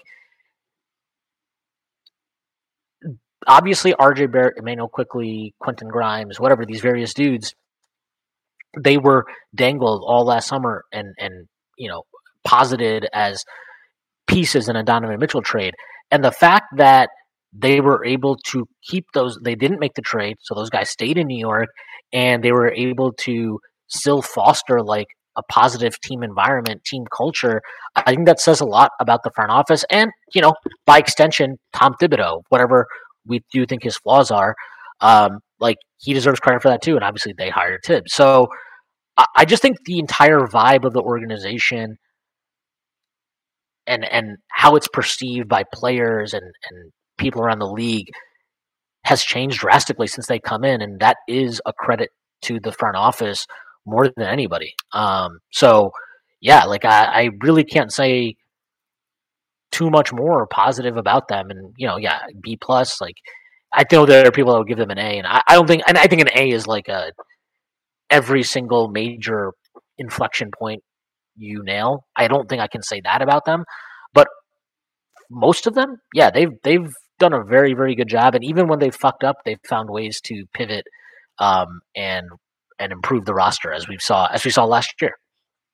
The other thing is, and maybe this will be coming in your 5 worst moves, neither of us mentioned Tibbs, although I do think there's a lot of people who would say hiring Tom Thibodeau. And look, I didn't like the middle season at all. The fact is, he's gotten out of a guy who had never come close to an All-NBA team, he's gotten 2 All-NBA teams out of him. He's got a team that was a laughingstock to 2 playoffs in 3 seasons, including and the first playoff series in a few years. I'm curious, why would and I think he, to the extent that all of these other moves have worked out, as you kind of hinted at, Tibbs does deserve some credit. Whatever else you want to say, I think the player development has clearly been really good, and he certainly hasn't hurt it. And if you look at his track record, young players do tend to get better, even if they don't always get the kind of minutes you'd like. I'm curious, Tibbs was hiring Thibodeau. Did you consider that as one of the top 5 moves, and ultimately, why didn't it make your list? Hiring Tibbs? Yeah.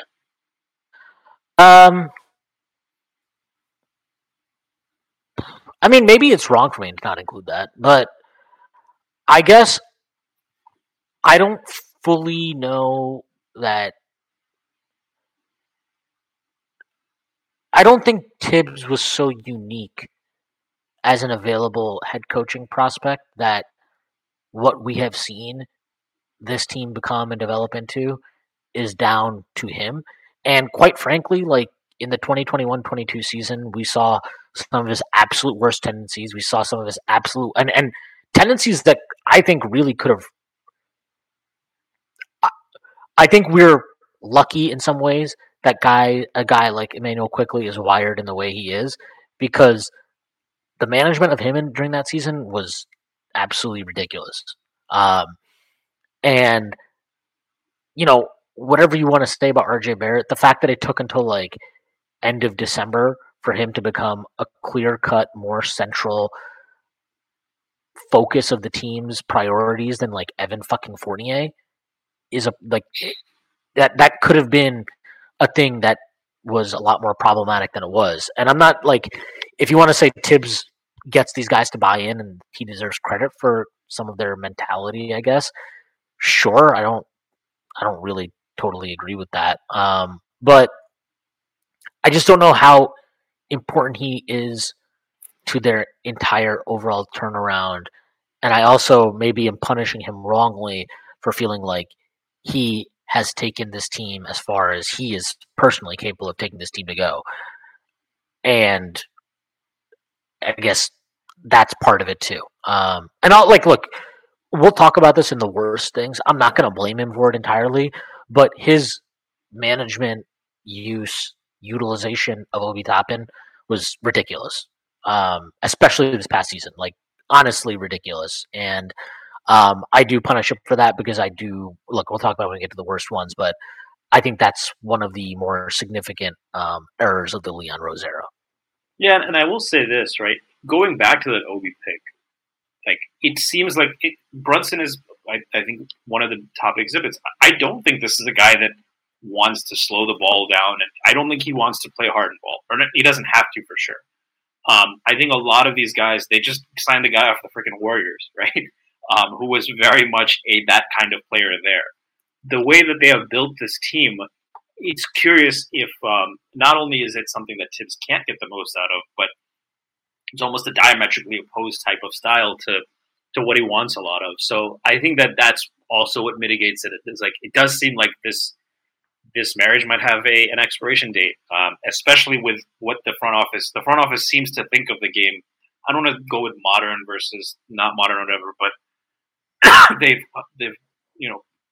tried to go out and get shooters, tried to go out and figure out ways to play, with more lineup flexibility, a little bit more smaller on the perimeter, and Tibbs not being able to take advantage of that, or kind of leaning to the opposite direction from some of that, would be a little bit damning.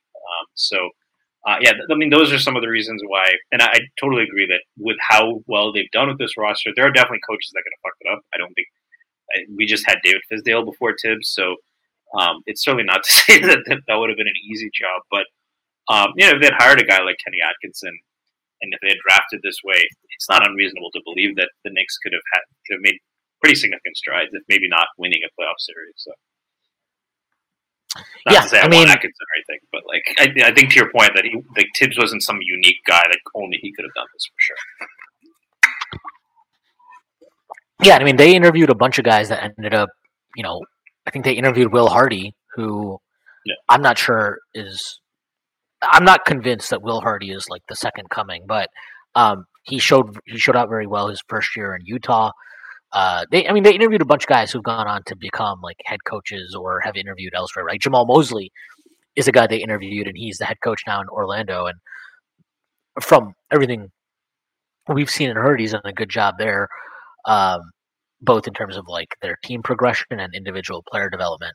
And look, to be fair to Tibbs, like, we've talked about this before, I do think that whatever you may feel about his ability to utilize and prioritize young players, I think he does do a good job of developing them, and he's shown that throughout his career. Like, at the very least, young players, like, you can't universally be like all young players suffer under Thibodeau, right? There's just too many guys who have now positively developed under him at early stages in their careers, be it Joakim Noah, Jimmy Butler, Quickly, Grimes, like those four just top of my head, as far as like some level of outlier. Yeah. As far as like some level of outlier growth, those four in particular kind of stand out. I mean, Noah, I know, is a little bit different, but Noah turned from like, oh yeah, he's a great defensive player, to like, is this dude averaging like 5 assists a game? Like, what's happening here? They were running the offense through him, right? When Rose got hurt. Right. So like, I think he deserves credit for that. And even like, to a lesser extent, you brought up Lil Deng, Mitchell Robinson. Like, he's a guy who's developed under Tibbs. I think to a lesser, I think you can even give him credit for like, I thought Isaiah Hartenstein improved significantly through last season in terms of his defensive discipline and his rebounding. His rebounding improved a lot, I thought, as the season went on, in terms of boxing out, holding position, letting others come in and get those boards and shit like that. He got a lot better at that. So, I do think Tibbs deserves credit for this type of stuff. And, I think, like, for example, if you would put hiring Tom Thibodeau in your top 5, I wouldn't have been like, what the fuck is wrong with you? That's crazy. Like, I just didn't really, I didn't feel like it was enough to put him there. And, that is what it is. But yeah. Do you have anything else that you wanted to get into when we're talking about the positive stuff before you get into the nitty gritty of everything they've done that sucks? No. I will say I think how I attacked this list was a little bit kind of cost versus benefit as well. So like why I included that Derrick Rose trade was like it costs so little, and whereas I think you're looking more in terms of like the long term impact. So that probably is going to our worst move list might also differ because I'll say it like that. Just more of a cost benefit without thinking about how it currently is impacting the team. Yeah, no, for sure. I mean, in terms of cost, I think you could argue the Rose thing is the most impactful move they made. Yeah. All right, let's go into the 5 worst moves. Let's just start with our fifth worst ones for each of us. I'll go first. I put this as my 5th worst one, and I don't know how people feel. I'm just going to say it. Not trading into the 2023 draft, I think, is. I just don't. I don't like going 2 years without drafting anybody. And sure, okay, fine. If you want to say they drafted Trevor Keels, like, fine. Okay, like he's not even on the fucking team anymore in any capacity. So I'm going to say they went 2 years without drafting anybody, and I just think this was like. I'll put it this way. There's been a lot of like, and I don't think unfairly, some consternation about like who's our backup for, who's going to play the backup for, and we've talked about like I don't personally feel this is a huge issue, but if you had moved into the back end of the first or whatever and taken a backup for, I don't think this is even a conversation or something for people to worry about because it would be very, very obvious that like even if this guy isn't going to play all the time, you have a situational 4, right? Like, oh, this guy is a rookie contract player. He's his first year in the NBA. We're going to try to mix him in slowly where we can. Whereas now, like, we don't really have that pipeline, right? Like, there's no pipeline of like young talent, really. I mean, not to say these guys are old, but like after this year, the only guy who's going to be on a rookie scale deal anymore that's currently on the roster is Quentin Grimes, and he's only going to have 1 year left. Deuce McBride will be a restricted free agent at the end of the year. Maybe they extend him. I don't know. But like, there is not that pipeline of young, cost-controlled, rookie-scale talent. And I thought that I think they had an opportunity to move back in, whether that would have entailed trading out like a future first and maybe a couple of seconds to move back into the first round, whatever it was specifically. I have to think they could have done it. I believe they could have done it. And the fact they didn't definitely peeves me a little bit. That's fair. I think that it's tough to know exactly what kind of deals might have been out there.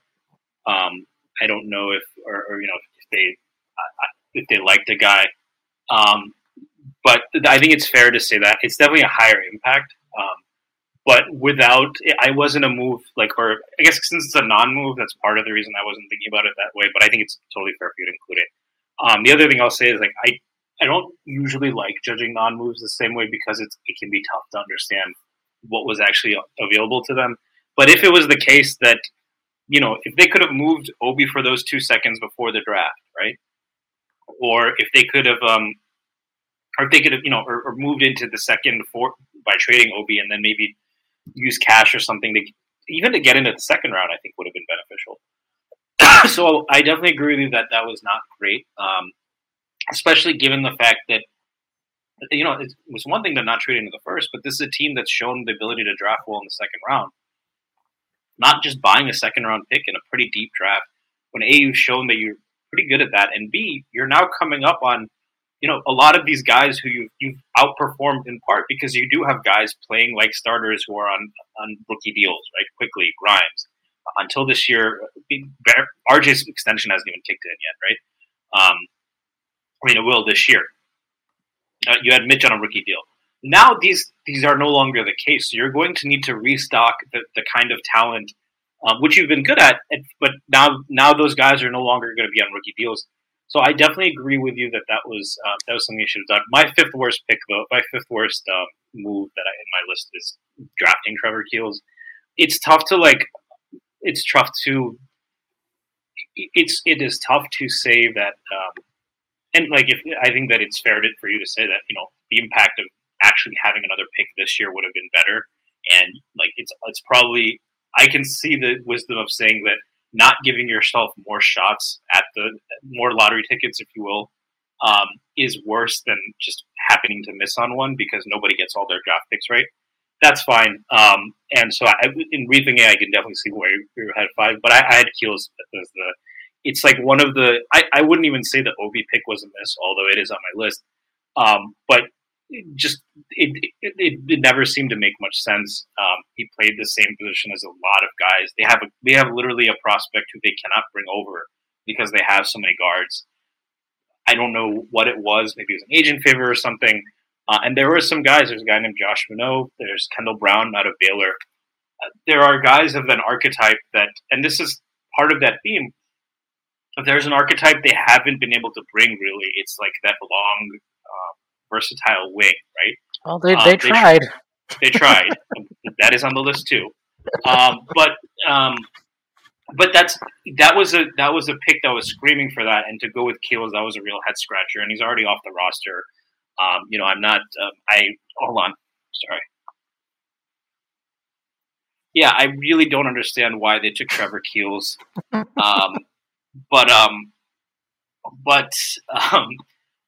that's number 5.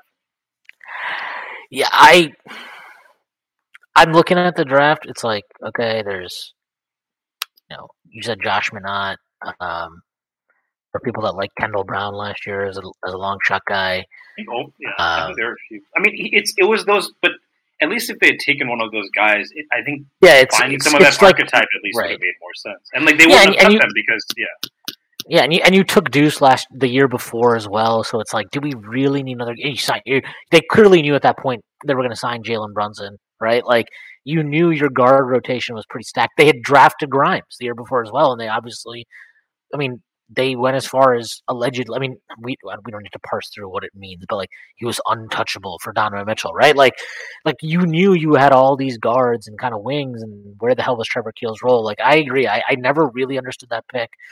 Obviously he's already gone, so it's like, and look, is this stuff kind of a reach? Sure, but like, look, there's a guy like, for example, Julian Champagny. I think he got a contract now with the Spurs, right? He was an undrafted guy. AJ Green, not the wide receiver, the basketball player, but he got a contract with the Bucks this summer, and like, these are guys that were shooting guards, wings, whatever, small forwards that maybe you could have taken a shot on yourself if you were the Knicks, and instead you took a shot on a guy who, again, like, I agree with you, he just never made much sense here. So, I was debating putting him on here. He didn't quite make the cut, just like his weight. All right. Number 4. I'll let you go first on this. Number 4, I had the Cam Reddish trade.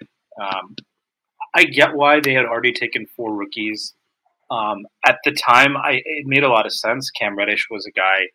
I think if you look at the way a lot of people talk about him, I think there is a lot of respect among trainers, and among people close to the NBA about his work ethic and those kind of things. And his skill set. So I get the move, but and since they got a second back, it wasn't as bad. But you trade out of the first, and then they couldn't. What happened with Cam was, I don't think it's really hurt them. I think people, when it's happened in multiple teams, you're not going to. When it happens with multiple teams, like, people start to realize, okay, he's the common denominator. So I don't think it's like reflecting poorly on them as a front office. But it definitely added to that narratives like about Tibbs not helping young players. And the fact is, I would rather probably have that first round pick.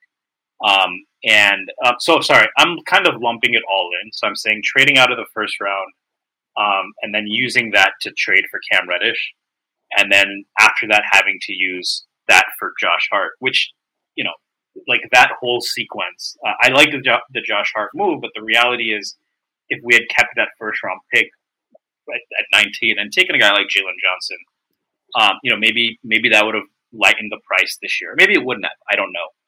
But that just so how they managed that 19th pick in a draft where, again, I get it. They took 4 different guys. 3 have played significant minutes at some point. And the 4th is killing it in Europe. So I get that. And they don't have room for him. But in terms of an asset management, it was an L. Like it's tough for me to see that otherwise. That pick ended up basically being a waste. So. Yeah. I guess. I had Cam too, and I guess let me talk about what I had for. Did you break up those two moves, or did you take them all? Like, no, I just put. I said the Cam Reddish trade, and all of it kind of goes into that. But number 4, I had bringing back Elfrid Payton. I think that was a terrible move, and it was terrible because. I mean, didn't they pay him like $6 million a year though? Like, yeah, I mean, it wasn't a big deal in terms of the finances, but like, he just took so many minutes that year that really would have been equally as productive if we gave them to Frank, and would have been a lot more productive if we just gave Quickly the shot to start. And or even Rose, by the way. Like I agree. I like Rose off the bench, but yeah, I would have just getting Quickly fit so well with Randall too, right? That year. Yeah, I don't understand that. I'll never understand that, and the fact that like they let it persist throughout the season, and eventually like it ended up being exactly what all of us said, right? Like you're gonna get to the playoffs, and nobody's gonna defend him, and within like 5 minutes, basically, Tibbs was like, "Okay, you're done." And it was like, well, yeah, no fucking shit. Like we all knew this was going to happen, and it was stupid because you knew this was going to happen. This was something that you should have worked out in the regular season and been prepared for. And instead, you're sitting there in the middle of a fucking playoff series trying to figure out how now you want to adjust your guard minutes and your rotations and all this shit. And it was a fucking disaster. It was a shit show. He was always a stopgap, and for some reason, we treated him like a guy who we had to show this immense respect for and start the entire season, which was a joke. Like, they could have fucking waived him after the trade deadline. Oh, you couldn't trade him? Okay, fine. Waive his ass. I don't give a shit. Like, it would have been fine to me. I would have much rather seen Frank play the token 10 minutes a half if that's really what we wanted out of that role, since Randall was doing the initiating anyway. And, like, you know, they also had another guy who played 4,000 minutes at point guard the following year. I wouldn't have minded Point Burks that year, right? As the backup to, or even with that starting lineup with Randall playing well. Well, I mean, honestly, isn't that actually like makes it even more egregious, because it's like, well, the next year you started Burks at point. Why the fuck couldn't you do that year? You know, why couldn't you do it that year? And let's not forget, for the people that are like, well, no, Tibbs, he likes his 9-man rotation. They played a fucking 10-man rotation that year. So like, he could have just taken Burks, or he could have just taken Payton out, started Burks, played a 9-man rotation, which apparently is now like, oh, Tibbs loves the 9-man rotation. Okay, well, he didn't fucking love it that year for some reason. So I think the out thing was a disaster. We're fortunate, and maybe fortunate is a strong word, but it's good that it did not derail us long term, I don't think. I mean, you can even argue it did derail us long term, because his unwillingness to even attempt to play Quickly at starting point guard that year did ultimately shape, to some extent, and influence to some extent, the decision to take a shot on Kemba Walker the following summer. And we know that the Kemba Walker deal, I don't want to say, I mean, it was a disaster. It was a small disaster, but it was a disaster. It's not in my top 5, by the way. But yeah, it's not in my top 5 either. But it was a bad move. It was a move that backfired to the Knicks. And so, like, it just created these compounding things. And I think, you know, again, the original sin was bringing him back. And was it a huge deal in the grand scheme of things? Maybe not. But for that year, it was definitely bad. And I'm just happy he's fucking gone, and we did not bring him back after that season. Yeah, the reason why I don't have, well, I think we have both talked a lot about just how frustrating that season was for Elf starting. I do think the fact that it was like a tiny contract, I think, could they have leaned on Tibbs to say, dude, it's not fucking working? Because when they signed him, they had no idea that Quickly was going to, or they might have had an inkling, but you don't take the 25th pick in the draft and say, we're not going to sign a vet point guard or have no one on the roster going into the season because we think this guy is going to become Emmanuel Quickly. When that became clear, could they have leaned on Tibbs? Sure, but that was also a new front office in his first year with a new coach. So I can see how that would have been awkward. I think they probably were all hoping, like, can you just get to that point? In terms of long-term ramifications, I think it's easy to wonder. Let me ask you two questions. One, if they had moved to Elf earlier in the year and been able to adapt to that, one, do you think that would have changed the Hawks series? And two, do you think they would have beat the Hawks if Mitchell Robinson was healthy, even if they did everything else exactly the same? Maybe. I think they were going to lose that series even with Mitch. It would have been more competitive, that's for sure. This version of Mitch? Yeah, I think so. I mean, he was really good that year, to be honest. But I still think like the lack of creation was a killer in that series, and we just didn't have a guy that could do it. Rose did it for like 2.5 games before he was like, "Yeah, so my body is pretty much done here, pal." So I just think they didn't have the horses to win that series. So yeah, but my number 3 was the Cam Reddish trade, and I think you could argue this is the worst move because I think it laid bare some internal squabbles in the organization. I think it showed a lack of the organization being on the same page. It obviously made it clear that Tom Thibodeau would not play ball just because the front office thought a thing, and that you would need to do a little bit more, let's say, politicking to get him to acquiesce. And then on top of it, like, you're right, the initial trade, right, 19 for a protected future 1, whatever, wasn't great. And look, they still did well in that draft. So I think on aggregate, you still should be happy with what they did. But like, that was a pretty, I don't want to say totally loaded draft, but there were good players still on the board. They obviously picked one in Grimes, but there are still good players available on the board. Rollins highly. Well, said good players, not players you like. But like, they turned that into a protected first. Fine, they turned the protected first into Cam Reddish, and then they had no clear avenue to get Cam Reddish minutes. And Cam Reddish just ended up not being very good. Like, that's part of it. He wasn't very good. Tom Thibodeau never cared for him, which is pretty obvious. And neither, by the way, has any other coach he's played for in the pros. To be right, like Portland didn't resign him, right? Right, so. and that's what it is. And I just think like the fact that he was kind of part of this mass rotation change in the middle of this season that once it was implemented helped turn the Knicks season around speaks volumes, I think, about one, him and how negative he was on his minutes on the floor, but two, I think it was an example of I think they learned from that mistake, and not just the front office. I think Tibbs too. Like, they had to get on the same page, and he was part of that kind of that cost. Like, he was thrown to the wayside to help bring a semblance of order to the next season and to help this team get back on track. And so, like, ultimately, obviously, he goes out and more or less he's just salary filler for Josh Hart. So they at least were able to turn his salary, his dead salary at that point, into a productive player who obviously is now a long-term piece for them. But, like, it doesn't change the fact that trading for him was it was just a terrible move all around. Like, the cost was the initial acquisition of the asset used to get him was a disaster. Or not a disaster, but stupid. Then what they pivoted that asset into in terms of using him to get Cam Reddish was a fucking disaster.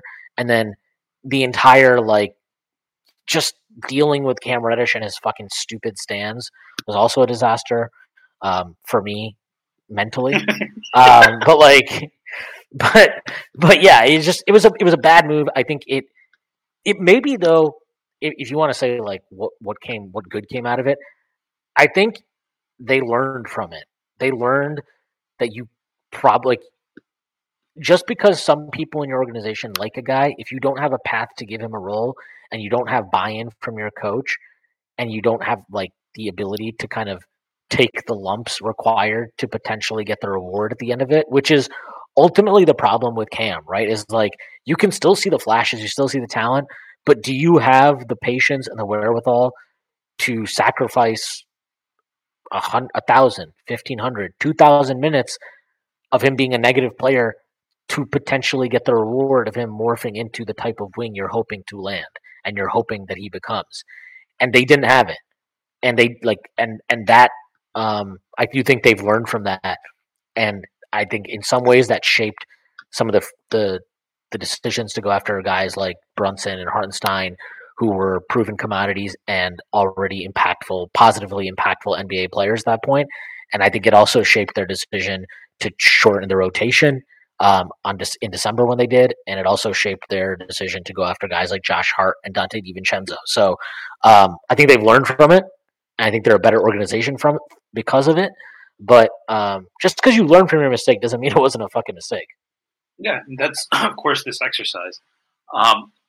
What I will say also, I wonder if there are, we've talked about this before, but like Leon Rose has, he is a guy. He's not like he's obviously a specialties contracts. He's an agent, but he's not like a basketball lifer, right?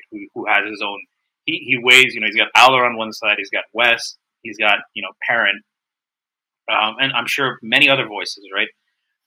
And I do wonder, in his mental calculations, when you're new at this, there are some guys you're going to trust sometimes and other guys you're going to trust other times. And as he gets more data points, part of that learning process is that, there might have been guys who were against the Cam trade. Maybe those guys are starting to be valued a little bit more, right? You have to say it looks like analytics played at least some part in the Hart trade and the DiVincenzo signing. Maybe those guys are starting to have more of a voice. So, I definitely agree there. I will say this, right? I'll talk to my number 3. Getting back to the Elf thing, though, do you think? I think that if you're gonna, I guess because of the cost is where I disagree. And I will say one move that I think we didn't talk about. I actually think Alec Burks is a great value signing for them, right?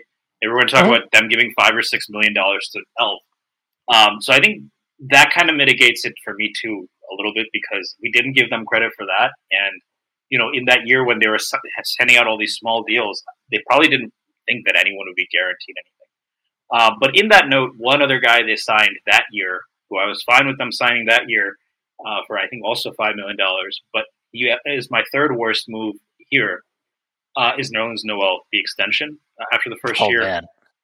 I really wanted to put this in here, but I was just like, I shit on Noel way too much while he just slipped through your hands. He slipped through my hands, and also I just couldn't do it. I was just like, this guy's taking it off fucking L's, and honestly, the fact that I think they pivoted off him so fast, I just couldn't do it. But it's a fair one to put in here. I'll say that. Well, I did not put the trading out of the first round. I think I would assume, right. Or sorry, for the Brunson thing.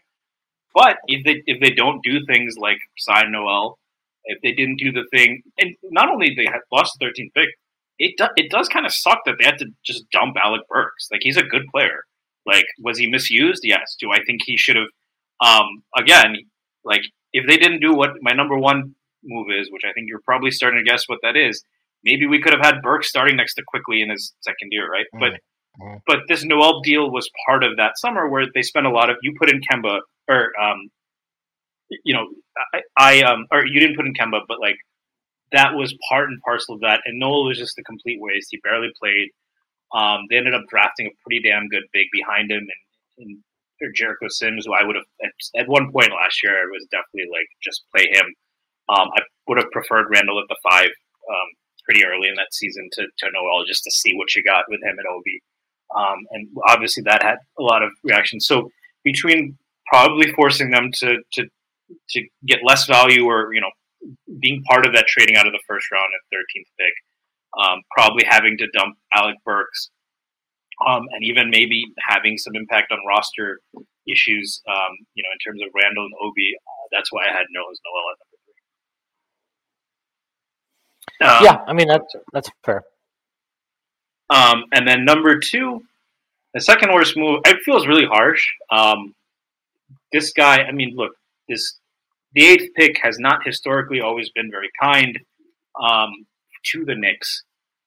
I am not one of the people, as many listeners of these podcasts will know, even though Shwin loves Halliburton, I personally do not think Halliburton is the second coming. So this is not where that's coming from. I think if I did it all over again, there's a strong case for Vassell. But the second worst move, and I think it's tied to how he was handled, is drafting Obi Toppin. There were multiple players, including on his own team, who ended up being significantly better. There were it's fair to say a lot of other teams passed on Maxey, but it's not like he wasn't on their radar. Obviously, Halliburton, yes, it's fair to say now he would have been a much better pick to sell. And guys at positions that the Knicks could have used. Bane, obviously, right? Desmond Bane was there. It feels, and I hate doing it because I really loved watching Obi play. He was a positive impact player, period. Really after the second half of his rookie year, in a specific role. But I really, the joy he played with, the fact that he never really made much of a fuss at all. You have seen other players leave the Knicks, like Cam did it, and kind of trash the org. Obi has been a class act. I mean, I'm sure behind the scenes he had those conversations, and it probably helps that his agent was Leon Rose's son. So I really hate to do that, and he's had some. I mean, the loudest moment I've ever been at Madison Square Garden for was his alley-oop in Game 2 of the Hawks series. And the floor was shaking. And I even Game 3 I went this year, it never got that loud. But I have to say, given the opportunity cost... Nice flex. Given the opportunity... When I was at the playoff games... Yeah, the Quickly's best playoff performance this year, by the way, I was there. So the Knicks maybe you should have Maybe you should have gone to more games. That was I did not. Let's just say I didn't pay for it. So, like the NBA playoffs are like sex in that sense. So the point is it is what it is. They haven't missed on a lot of moves. So that's part of the reason it's high. But they out of the 8th pick, that ended up turning into a bench player who was traded for 2 seconds. That is a failure at the end of the day. Yeah. I will say, I think, I talked about their ability to get kind of foster good relationship with players, and they've gotten quid pro quo kind of concessions from them as a result. I do think stuff like, I'm not saying they traded Obi to Indiana just because it was a good fit for him, but I do think that was probably part of hey, let's do this guy solid. They have a bunch of CAA guys over in Indiana, by the way, more than the Knicks do. If Mark Berman's listening or interested, or whatever he does in retirement, hopefully drinking a lot of pina coladas. So I'll just do my 2 and 1.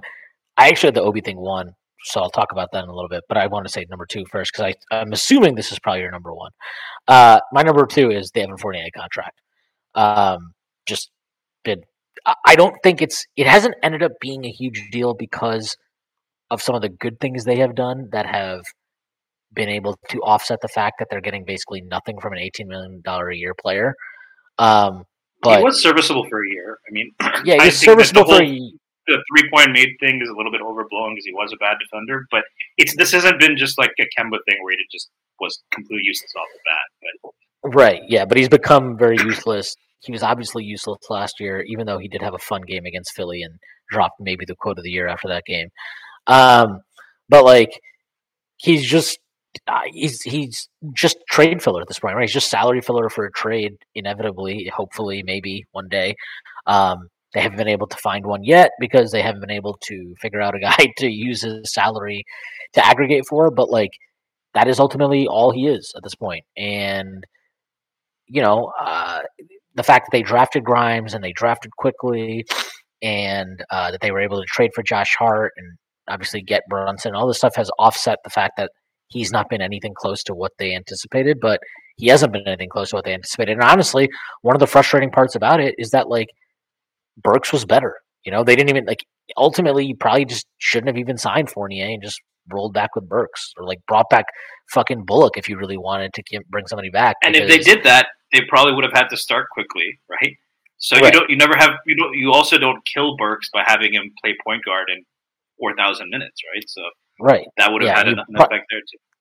Right. So I just think that movie was a complete disaster, and it's not just that it's been such a zero value move. Like there's been absolutely nothing we've gained from it, like at all. They really just And now some has been negative nothing. publicity too, right?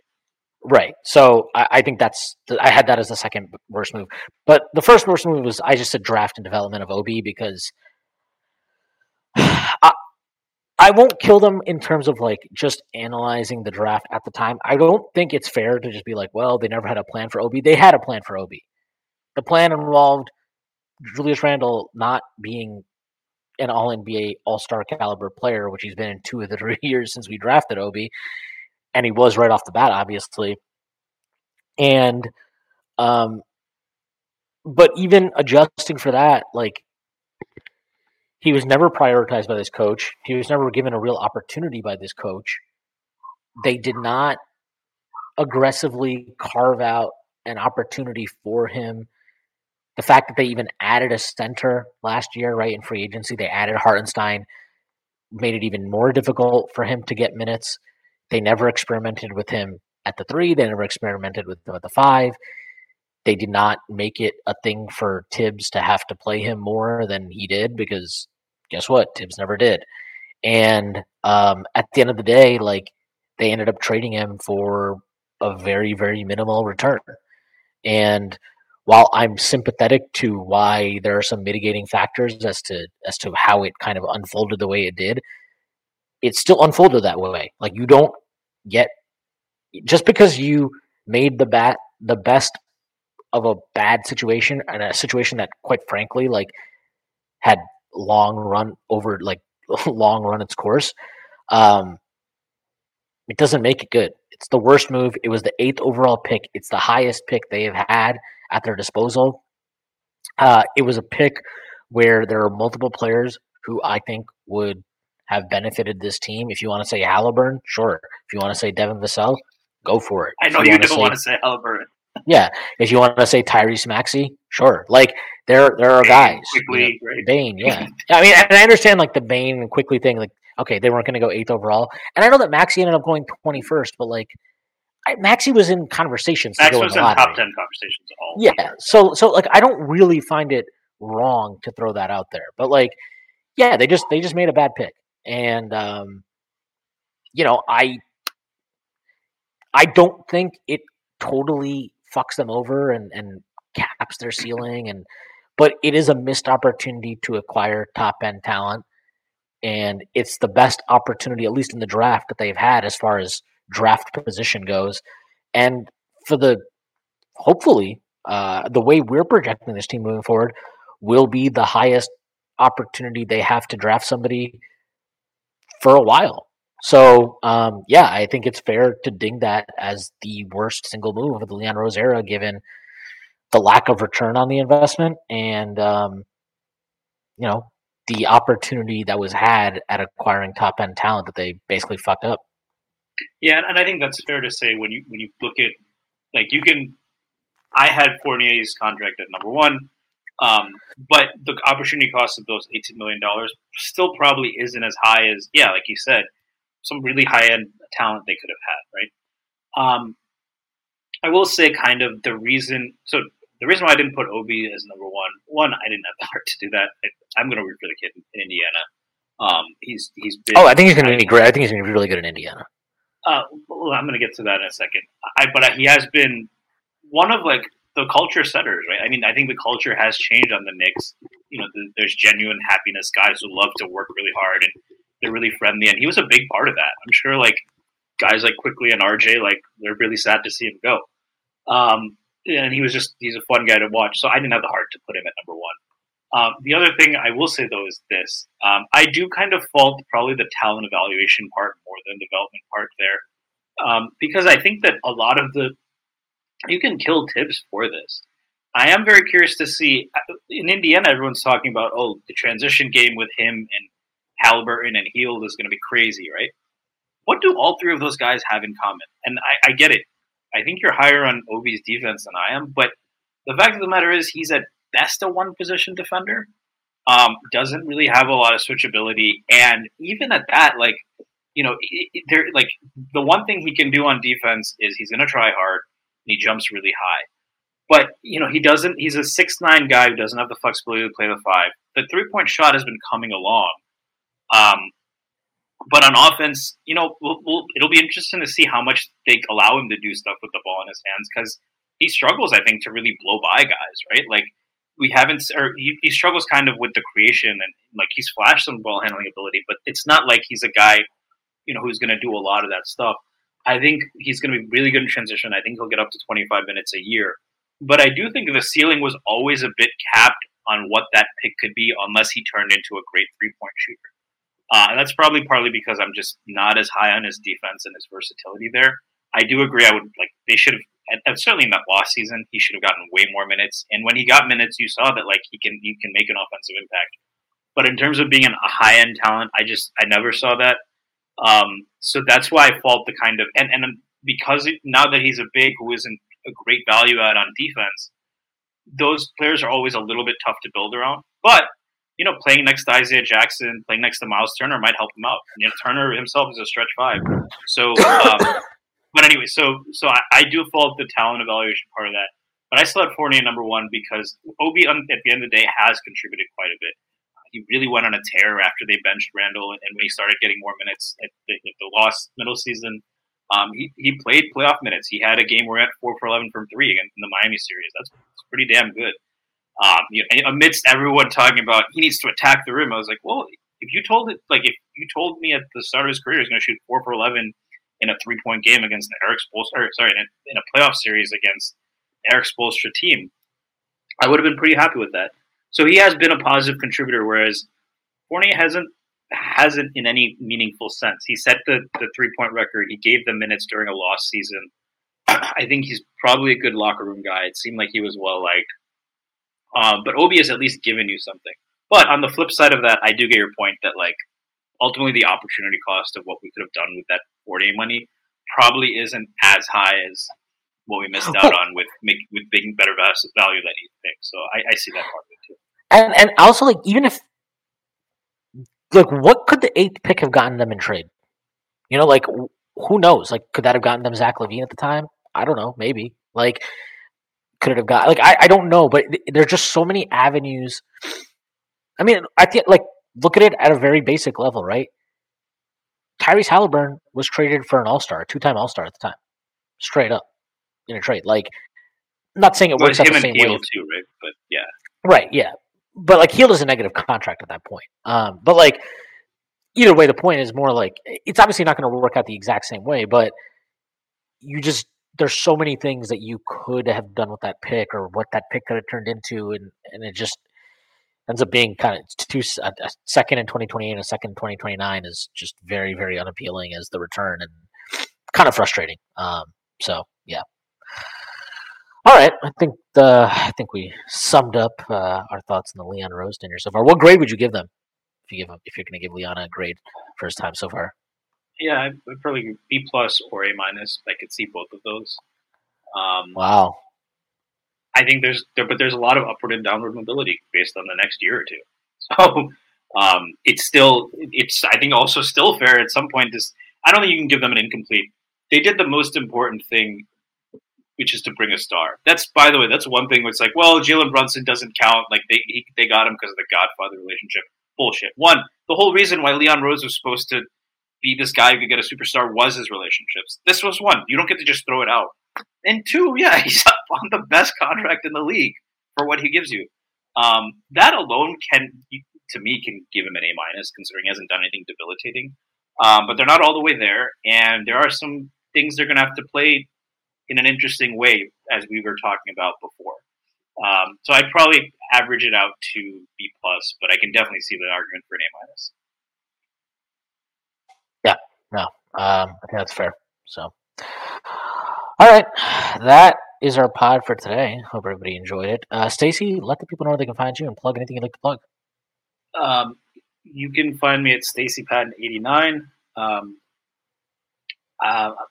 What I'll plug is, if you haven't seen it yet, Presidente did a very thorough breakdown of RJ Barrett's mechanics. We tweeted it out on the site account. You can check it out on YouTube. And now that you're watching these FIBA games, it's helped me really kind of watch his shot as well as I watch these games. And then the last thing I'll plug is, if you are a fan, I would imagine a lot of you watching are fans of Matt Miranda, who is collecting some of his work for submission. So if there's any articles that you really liked of his that you remember, definitely share them with him. I think he would love to hear that feedback and get that insight as well. So I'll plug that as Nice. You can find me in St. Louis rolling on dubs. There's only more of a draw for that. Yeah, there's only gonna be like 10 people that understand what that reference is, and none of them will be Zach or Tyrese, who will be like, "What is that song? Never heard of that, it." Joe. Is that Rakim? Yeah. No, I had to plug. So I'm just gonna plug all the wonderful work at Strickland. Check it out. Tanner Krantz just dropped a wonderful piece today on the rise of French talent in the NBA today, and definitely worth everybody's time checking that to check that out. So please give that a read and give Tanner a follow on Twitter at Tanner Krantz. All right, that is our pod for today. I hope everybody has a great week, and this pod would not be possible without BetOnline, the best and greatest sponsor of all time. Again, that is our show for today. I hope everybody has a great week, and I will see you on Friday.